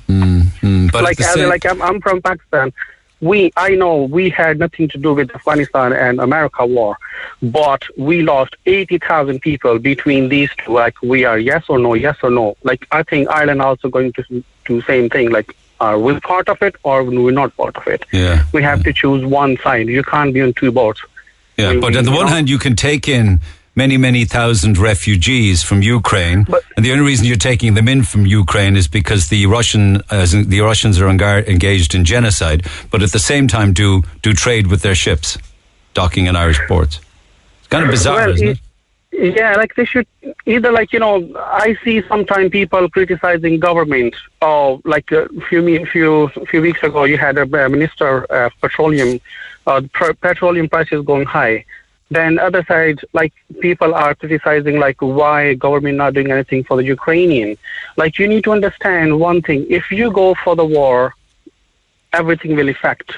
So then people should understand, fine, we are going for it. We're not going to criticize government. Like, everything will go high. Everyone need to understand. It's not like you're going for war as well. Obviously, lots of petroleum stuff coming from Russia. Then we should be ready and keep quiet and say, yes, this is our decision to go for it. Like, it's not like one side we're criticizing all ministers, petroleum prices going high. No, I understand that. You're saying that, look, if you're in for a penny, you're in for a pound, don't whinge about fuel increases. Exactly, Yeah, I understand. But, I'm just curious as to whether or not we should be in a position now where we do absolutely no trade whatsoever with Russia. Mind you, that would have a huge impact on the economy, wouldn't it? Because we import. Yeah, exactly. That will happen. Like, we have to accept everything then. Okay. Thank you for that. Appreciate it, Farouk. Just one or two more texts. There are 80 wars going on around the globe at present. 80. America and the UK involved in most, and we seem to be okay wherever they bomb. But then because our media are consuming the same garbage that's in the US and UK media, we're just supposed to take sides. Like Russia's the one doing more harm than the US and the UK. 20 plus million Russians died in World War II. America and the UK, not even 1 million. But yet they get to kill even more than that since World War II. It's them making us not neutral anymore, not Russia. If they can sanction the Russians, and particularly the oligarchs, why are they not doing the same to the elite here who've destroyed this country and overrun half of it and still do? Finbar says, let the ship come to Cork, unload the cargo, then block it leaving. One or two more. Philip says, no, get them out of here. They were out in the sea a few months back telling us they want to do missile testing. They were in their backside and they were scoping out the place, and anyone who believes differently has their heads stuck in the sand. Putin will not stop. He's ready to take on the West. Anything to do with Russia should be removed, simple as, or stopped. He's also meant to be terminally ill with bowel cancer. So there's an old saying, a dying man has nothing to lose. Fact. Our darkest hours are now here. And on Ukraine itself, I texted your program last week about the very issue of non-Ukrainians coming here as part of our refugee acceptance. We need to be screening people coming here to ensure they have a valid claim to refugee status. Us Irish are very naive when it comes to accepting people seeking sanctuary, says Sean by text to 0868 104 106. Text the Neil Prendeville Show now. 086 8104 106. Red FM. Not everybody's happy. Here's another good one for you, Neil. UK families taking in Ukrainian refugees will get a payment of £350 for 12 months from the UK government, regardless of how many people they take in. The UK is checking the identity of all Ukrainians who want to go to the UK. Ireland is checking no one's IDs. And people taking Ukrainian refugees, even though there's no government payment. Point being that there is a payment in the UK and there isn't here. Perhaps you saw the evacuation buses, Neil, that arrived at the Polish border. The only men that got off buses with the women and children were non-Ukrainian nationals. The Ukraine was good enough to give them asylum, but not good enough to fight for. Keep those texts coming. Text 0868 104 106. Just back to some topics that we dealt with earlier on this morning, and amongst them had to do with the COH. Just ahead of your call there, if you don't mind, this came in a couple of days ago, and it had to do with, the bonuses that were paid to healthcare staff, the €1,000. I'd like to let you know about a situation in the hospital I work in. All of the staff have received a €100 bonus in the form of a one-for-all gift voucher in thanks for recognition of all their hard work and dedication during the pandemic. Now, I'm just stopping there wondering if that's correct. Is it a €100 bonus you got, or was it a €1,000? Anyway, back to it. Well, everyone got it except for the contract cleaners. The entire hospital staff have received the bonus except for the very people responsible for keeping the COVID at bay. You see, they aren't HSE employees, but they have been working week in, week out, all through this pandemic, alongside the medical personnel, often in difficult situations, wearing so many layers of protective clothing that they resemble astronauts. They are the very personification of frontline workers. But now, not only are they the least paid of all the staff, and not only are they the least appreciated of anyone working there, now they're totally forgotten and taken completely for granted, overlooked and ignored. The HSE and the hospital must not think very highly of them, nor appreciate the effort and hard work it takes to scrub entire wards from top to bottom every single day. I don't know whose decision this was to exclude non-HSE staff from this recognition, but whoever is responsible should hang their heads in shame. It's not about the money, Neil, it's about the recognition. Anyway, I hope you get to read this out. Please don't give out my details as to why, during COVID, the contract cleaners who went in every single day to do their work, which was very vital work, life-saving work, did not receive the bonus. Now, the emailer says €100 bonus. I think that's more likely to be a typo. I believe it was 1,000. Text 0868 104 106 if you found yourself in that situation. Anna, good morning. Hi, Neil. How are you? Good, and thank you for holding. I know you've been there a while. We're back on to hospital car park charges, yeah? Yeah. Okay, and your thoughts on that? You think that they shouldn't be abolished? No, absolutely not. I think if the hospital car park is owned by the hospital and it's a revenue stream for the hospital, absolutely, I think there should be charges. But somebody was charged €5.40 for 1 hour and 4 minutes. Yeah, so my thoughts on that is that maybe there should be a tiered system, or maybe the rate per hour should be closer to the normal going rate in the city car parks. Obviously there is allowances for weekly and day passes. So I think that is there is already some sort of fairness. Now the hourly rate probably is a bit high. It's what, $2.70 an hour? I think it is $2.70. Okay, yeah. So that's why she paid €5.40 for an hour and 4 minutes. Yeah, it is. I think maybe it should be tiered, or maybe it should be a portion of an hour. But at the same time, Neil, I've been in the hospital last August, and I had a beautiful baby boy, and we had to go back to Neo for outpatient appointments. Mm-hmm. And in the 2 weeks, we paid maybe €100.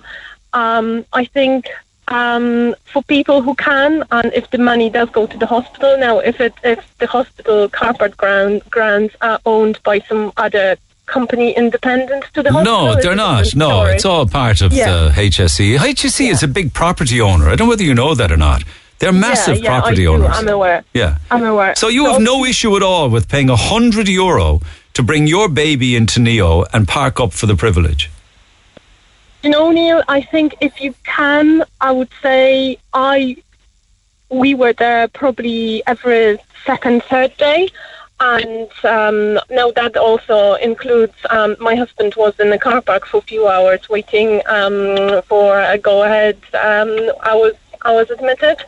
I would say I don't think to me it's money well spent. At the same time, I know somebody might not be in a position.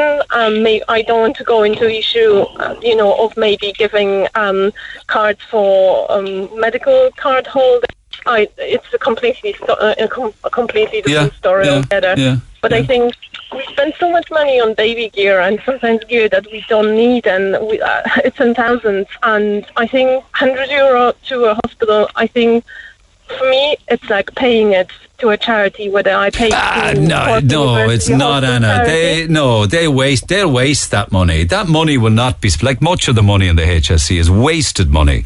I wouldn't equate it to a charity. That money will go to no good. It really won't. I don't know. It goes into a healthcare setting. It's you can argue is HSE badly managed, or is all the money misspent?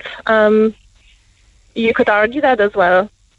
Yeah, I don't think it'd be much of an argument. I think the answer to all of that would be yes. Is the HSE mismanaged? Is money wasted? Yes, and yes. Does some of it go to a good cause and it's spent well? I've spent 2 nights in CMH and I seriously couldn't fault it. It was absolutely fantastic. The staff were great, and how was that funded? I know it's obviously the people there, it's not only a profession, it's a vocation, but it was funded by the HSE by the end of the day. And so it should be, and your experience always should be a good experience in there. Unfortunately, it isn't always that way, particularly going through A&E. I don't think anybody's having a pop at the staff and those working there. They're understaffed and overworked. But as an organisation, it's a failed, broken system. It really is. I'm delighted that it worked so well for you, but there's a million people who would say differently on waiting lists. And I am aware of it. My experience obviously is a good one, but at the same time, it's a funding stream for the hospital. Okay. And you're happy to pay it. Okay. Yeah. I was personally, and if I wasn't in the position to, I would probably feel completely different. But I think how would that 1.2 million was all of it wasted?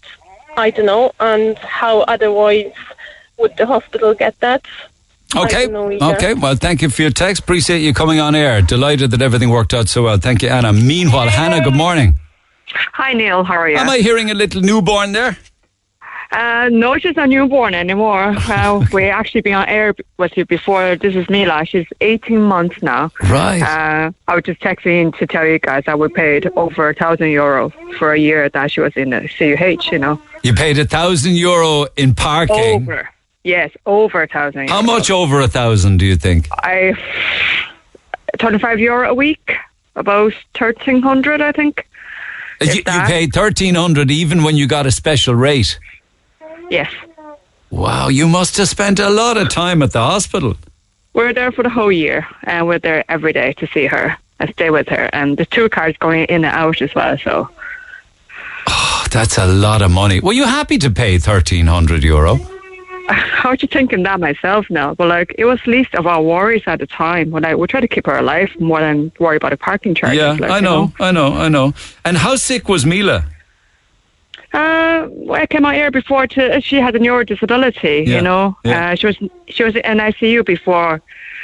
When she was born, she went straight into neonatal, and then she was transferred to CUH. Then she have life limited conditions and things like that. She's doing much better though. She's at home now. Yeah. But at the time, it was bad. But is she thriving now? Getting better and better every day? She is. Yeah. And then we were transferred from to Dublin in the ambulance. Her care was kind of between 2 hospitals. In Dublin, the charge is actually lower in the Crumlin Hospital.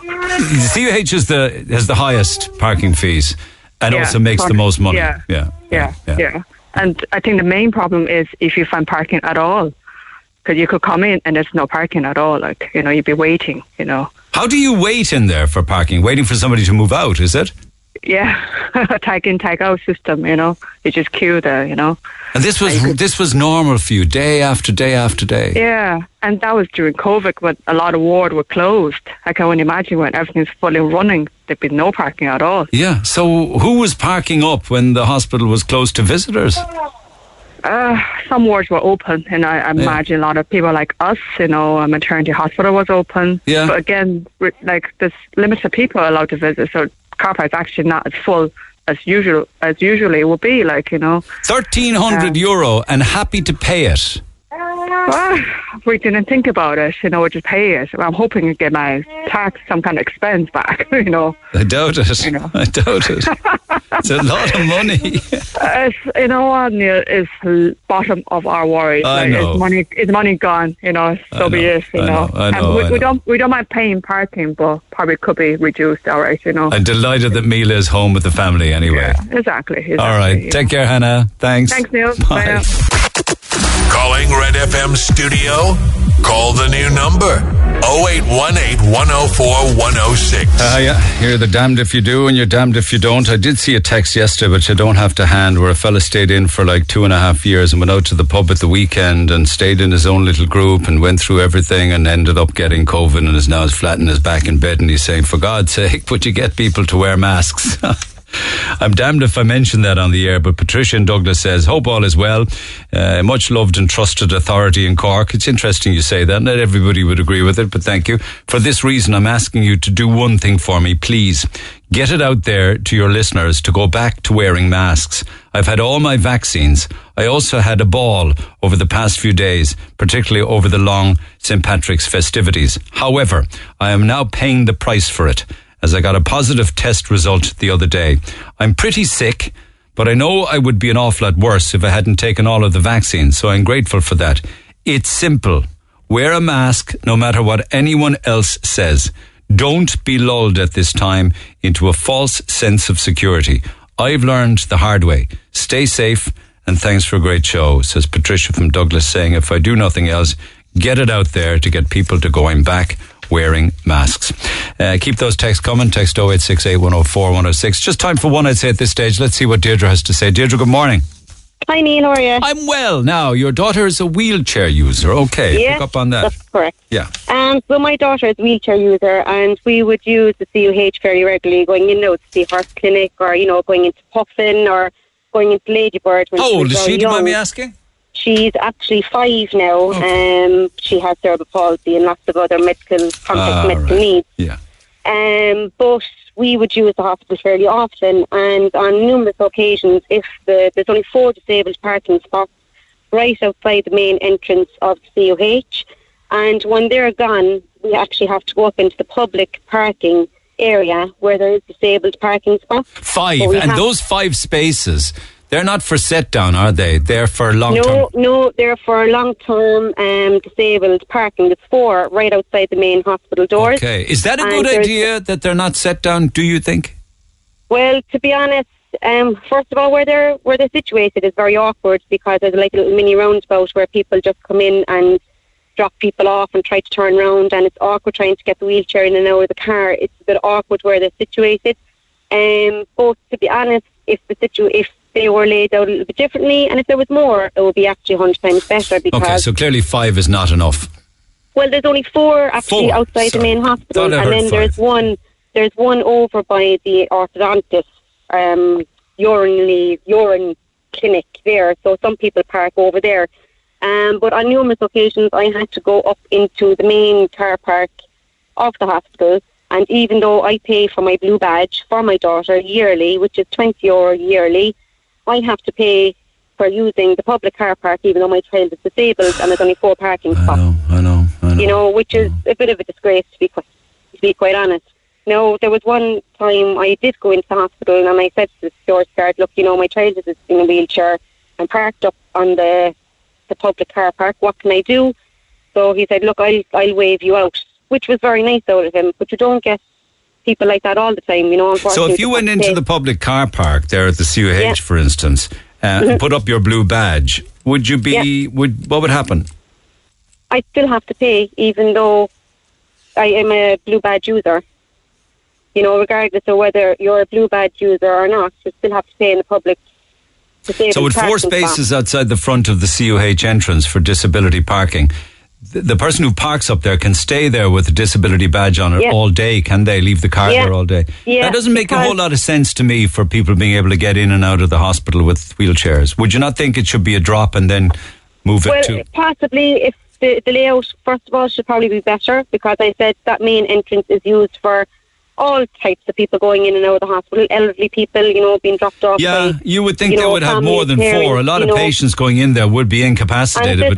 And there is lots of children that use the Seahorse Clinic going in for, you know, day events where they have to go in to get procedures done, where they have to use their wheelchair going in and out of the hospital. Okay. I'm not just saying children, but there's adults that use the disabled parking spots as well, but I just don't think there's enough in general. And talk to me a little bit before we finish up. Talk to me a little bit about around the city and the suburbs with regards to availability for people with disabilities. So, to be honest, there was down Academy Street before the whole lockdown and before the whole people got their premises made outside. There was lots of parking facilities down Academy Street there, downside Cockbull, downside H&M. But now they all seem to have been blocked up. And some people, when they were putting their premises outdoors, we say down Princess Street, some of the wheelchair spaces were actually being taken over by their outside areas. Gotcha, yeah. And that's probably remained the same, has it? Yeah, and which is very annoying for us as a family with a child that's in a wheelchair, trying to push the child in on the wheelchair, in and around town. You know, there's not many disabled parking spots. The same outside Upper Lane, there's 4 outside Upper Lane, which isn't enough. Do you ever find able-bodied people using disability spots? Sometimes you would, sometimes you would. Sometimes, look, you know, you get very angry. You see, I suppose you can't class my child is okay, she's a wheelchair user, but then there's plenty of other people that have a disability unknown to me that they may need a disability badge, so I can't. So, oh God, they're getting out of the car here and they're able to walk and there's nothing wrong with them and they're using it for the safety using it. Yeah, but how come they would be able to use a disability spot if they're able to get out of the car? Because they're probably using somebody else's badge. That old crack is still going on, is it? Yeah. Using the mammy or the daddy's badge. Yeah. I mean, that's the lowest of the low, isn't it? And it is. Like when you're stuck in traffic trying to find a parking spot to take your child to get her vaccination, or when you're trying to you literally see somebody hopping out of a car with throwing up a blue badge. Yeah, I have on numerous occasions stopped people and said, look, you know, where's your disability badge? And they basically turn their head and walk away. You know, it's very, very annoying. It's very maddening. You know, as a parent that has a child that has a disability that is a wheelchair user every single day of the week. I'd love to get more. I'd love to get more stories and opinions from people on this as to how wheelchair accessible. And to be quite honest, I'd say your phone will be hopping. And then also, how much is the blue badge being abused by people? I'd have mine up in my car every single day. It's in my car. It's on my window every single day. I have a picture of my child on the back of it, but on the front of it, there's no picture of my child. So, like, you can put that on your window, facing out without the picture. So, therefore, they don't know who's disabled in your car. I saw last year, I won't say where, when or how, but I did see a member of the public and she put a blue badge up on her car in a spot, got out, went to the back, unloaded box after box after box out of the boot of the car and ferried it in and out to some business, you know, boxes and boxes out of the boot, and got back in and drove off. I couldn't understand. And that's very maddening for somebody that is a blue badge user that has a child that has severe disability. You know, it's just totally wrong in my eyes. Look, you know, we're only going through this for the last 5 years. I've never known of a blue badge. I've never known of, you know, anybody in my family having Nor did you ever wish it, I know. Yeah. No, I wouldn't wish it, and I wouldn't wish it on anybody else, but it just is not enough advocacy for disabled badges, disabled blue spots around the city. There's not enough parking facilities.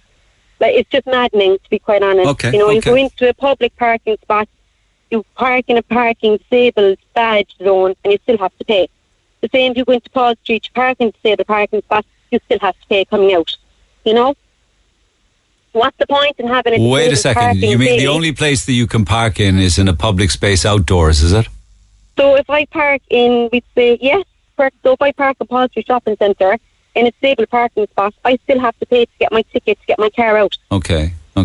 You know, what's the point in having a disabled parking spot in a car park when I'm paying for a blue badge, even though I'm not getting the service, only out in public areas where I can't even find... I know what you're saying. No, you've made the points very well. Okay, let me see if there's other people have an issue with this. Be interesting to see. I'm sure there will be, Neil. Believe you me, I'm sure there will be. So we need to look at how it's abused, how accessible it is, how accessible our streets are. I mean, how do you find... I mean, there's an awful lot of work has been done on our streets and footpaths that have been very wheelchair friendly. But there is, Neil, but you still have some people that are parking up on footpaths. You still find some of the streets aren't very surface-wise, aren't great.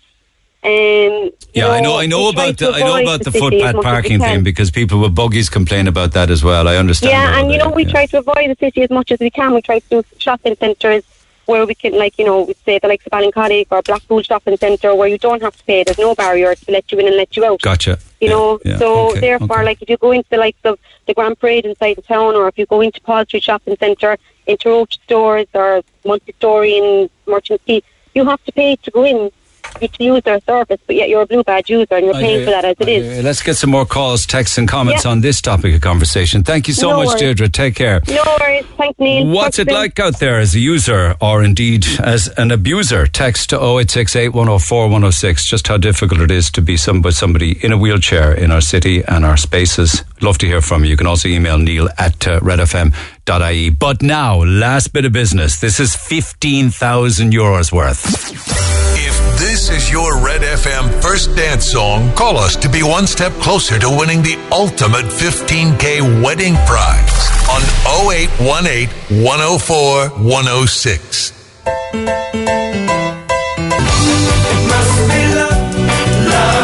Come on, Kira, sing it.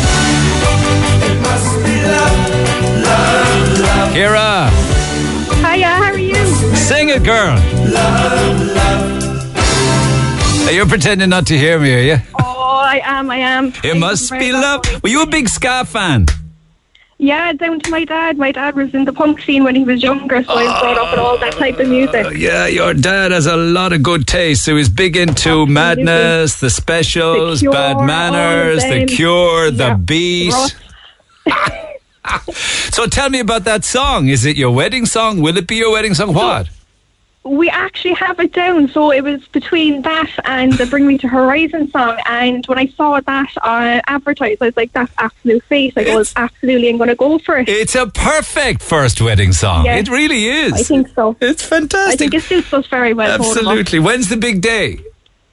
So we're hoping and aiming for July 2024, but we've set our hearts anyway to head off to Portugal. So we kind of have a place picked called the Lady of the Rock. So kind of he gets his beach, I get the cliff, an overview. It's going to be beautiful. And will you marry there and bring people out? We're going to go make everyone have a nice old holiday and a trip out. Since COVID, everyone can actually go out now and have some fun. Okay, so when was the engagement? So he did it on his birthday. He did it this year on January the 15th. I definitely was surprised. Well, I'm kind of surprised. I'm surprised that you waited to ask him. Why him to ask you? Why didn't you ask him yourself? Oh, it was tempting. He got me good though. We went out for his birthday, and we came home there, and he had I'm a big animal lover, so he actually had the ring around the collar of my cat's neck. So it took me some time to actually find it, and then next minute, he's down in the need of the usual. It was beautiful. It was lovely. I love it. Perfect for me. I wish I had more time. Listen, you're one step closer to 15 grand. Oh, well done for calling. So much. So you're into the next round. 5 grand of it will be to dress him in best menswear. 5 grand will be Cinderella's closet for your wedding dress, and 5 grand on jewellery and Michelle the Jewellers. Would you ever tell your dad he's got great musical taste for me? I will, of course. Right. Absolutely. Take care, Kira. Well done. What's your much. husband to be's name? That is Jordan Horgan. Okay, Jordan and Kira, delighted for you. Take care. Perfect. Cheers. Thank you. Bye. Okay, I'll tell you some more about this Red FM's First Dance in the morning, but if you want, just go to redfm.ie and pick your first dance song. There's a lot of different songs to choose from. That's exactly what Kira did, and she heard it being played. So you can do the same right across the day. Have a good day. I'll see you tomorrow. Thanks for listening to this Red FM podcast. Don't forget to subscribe and check out redextra.ie for more great Red FM content.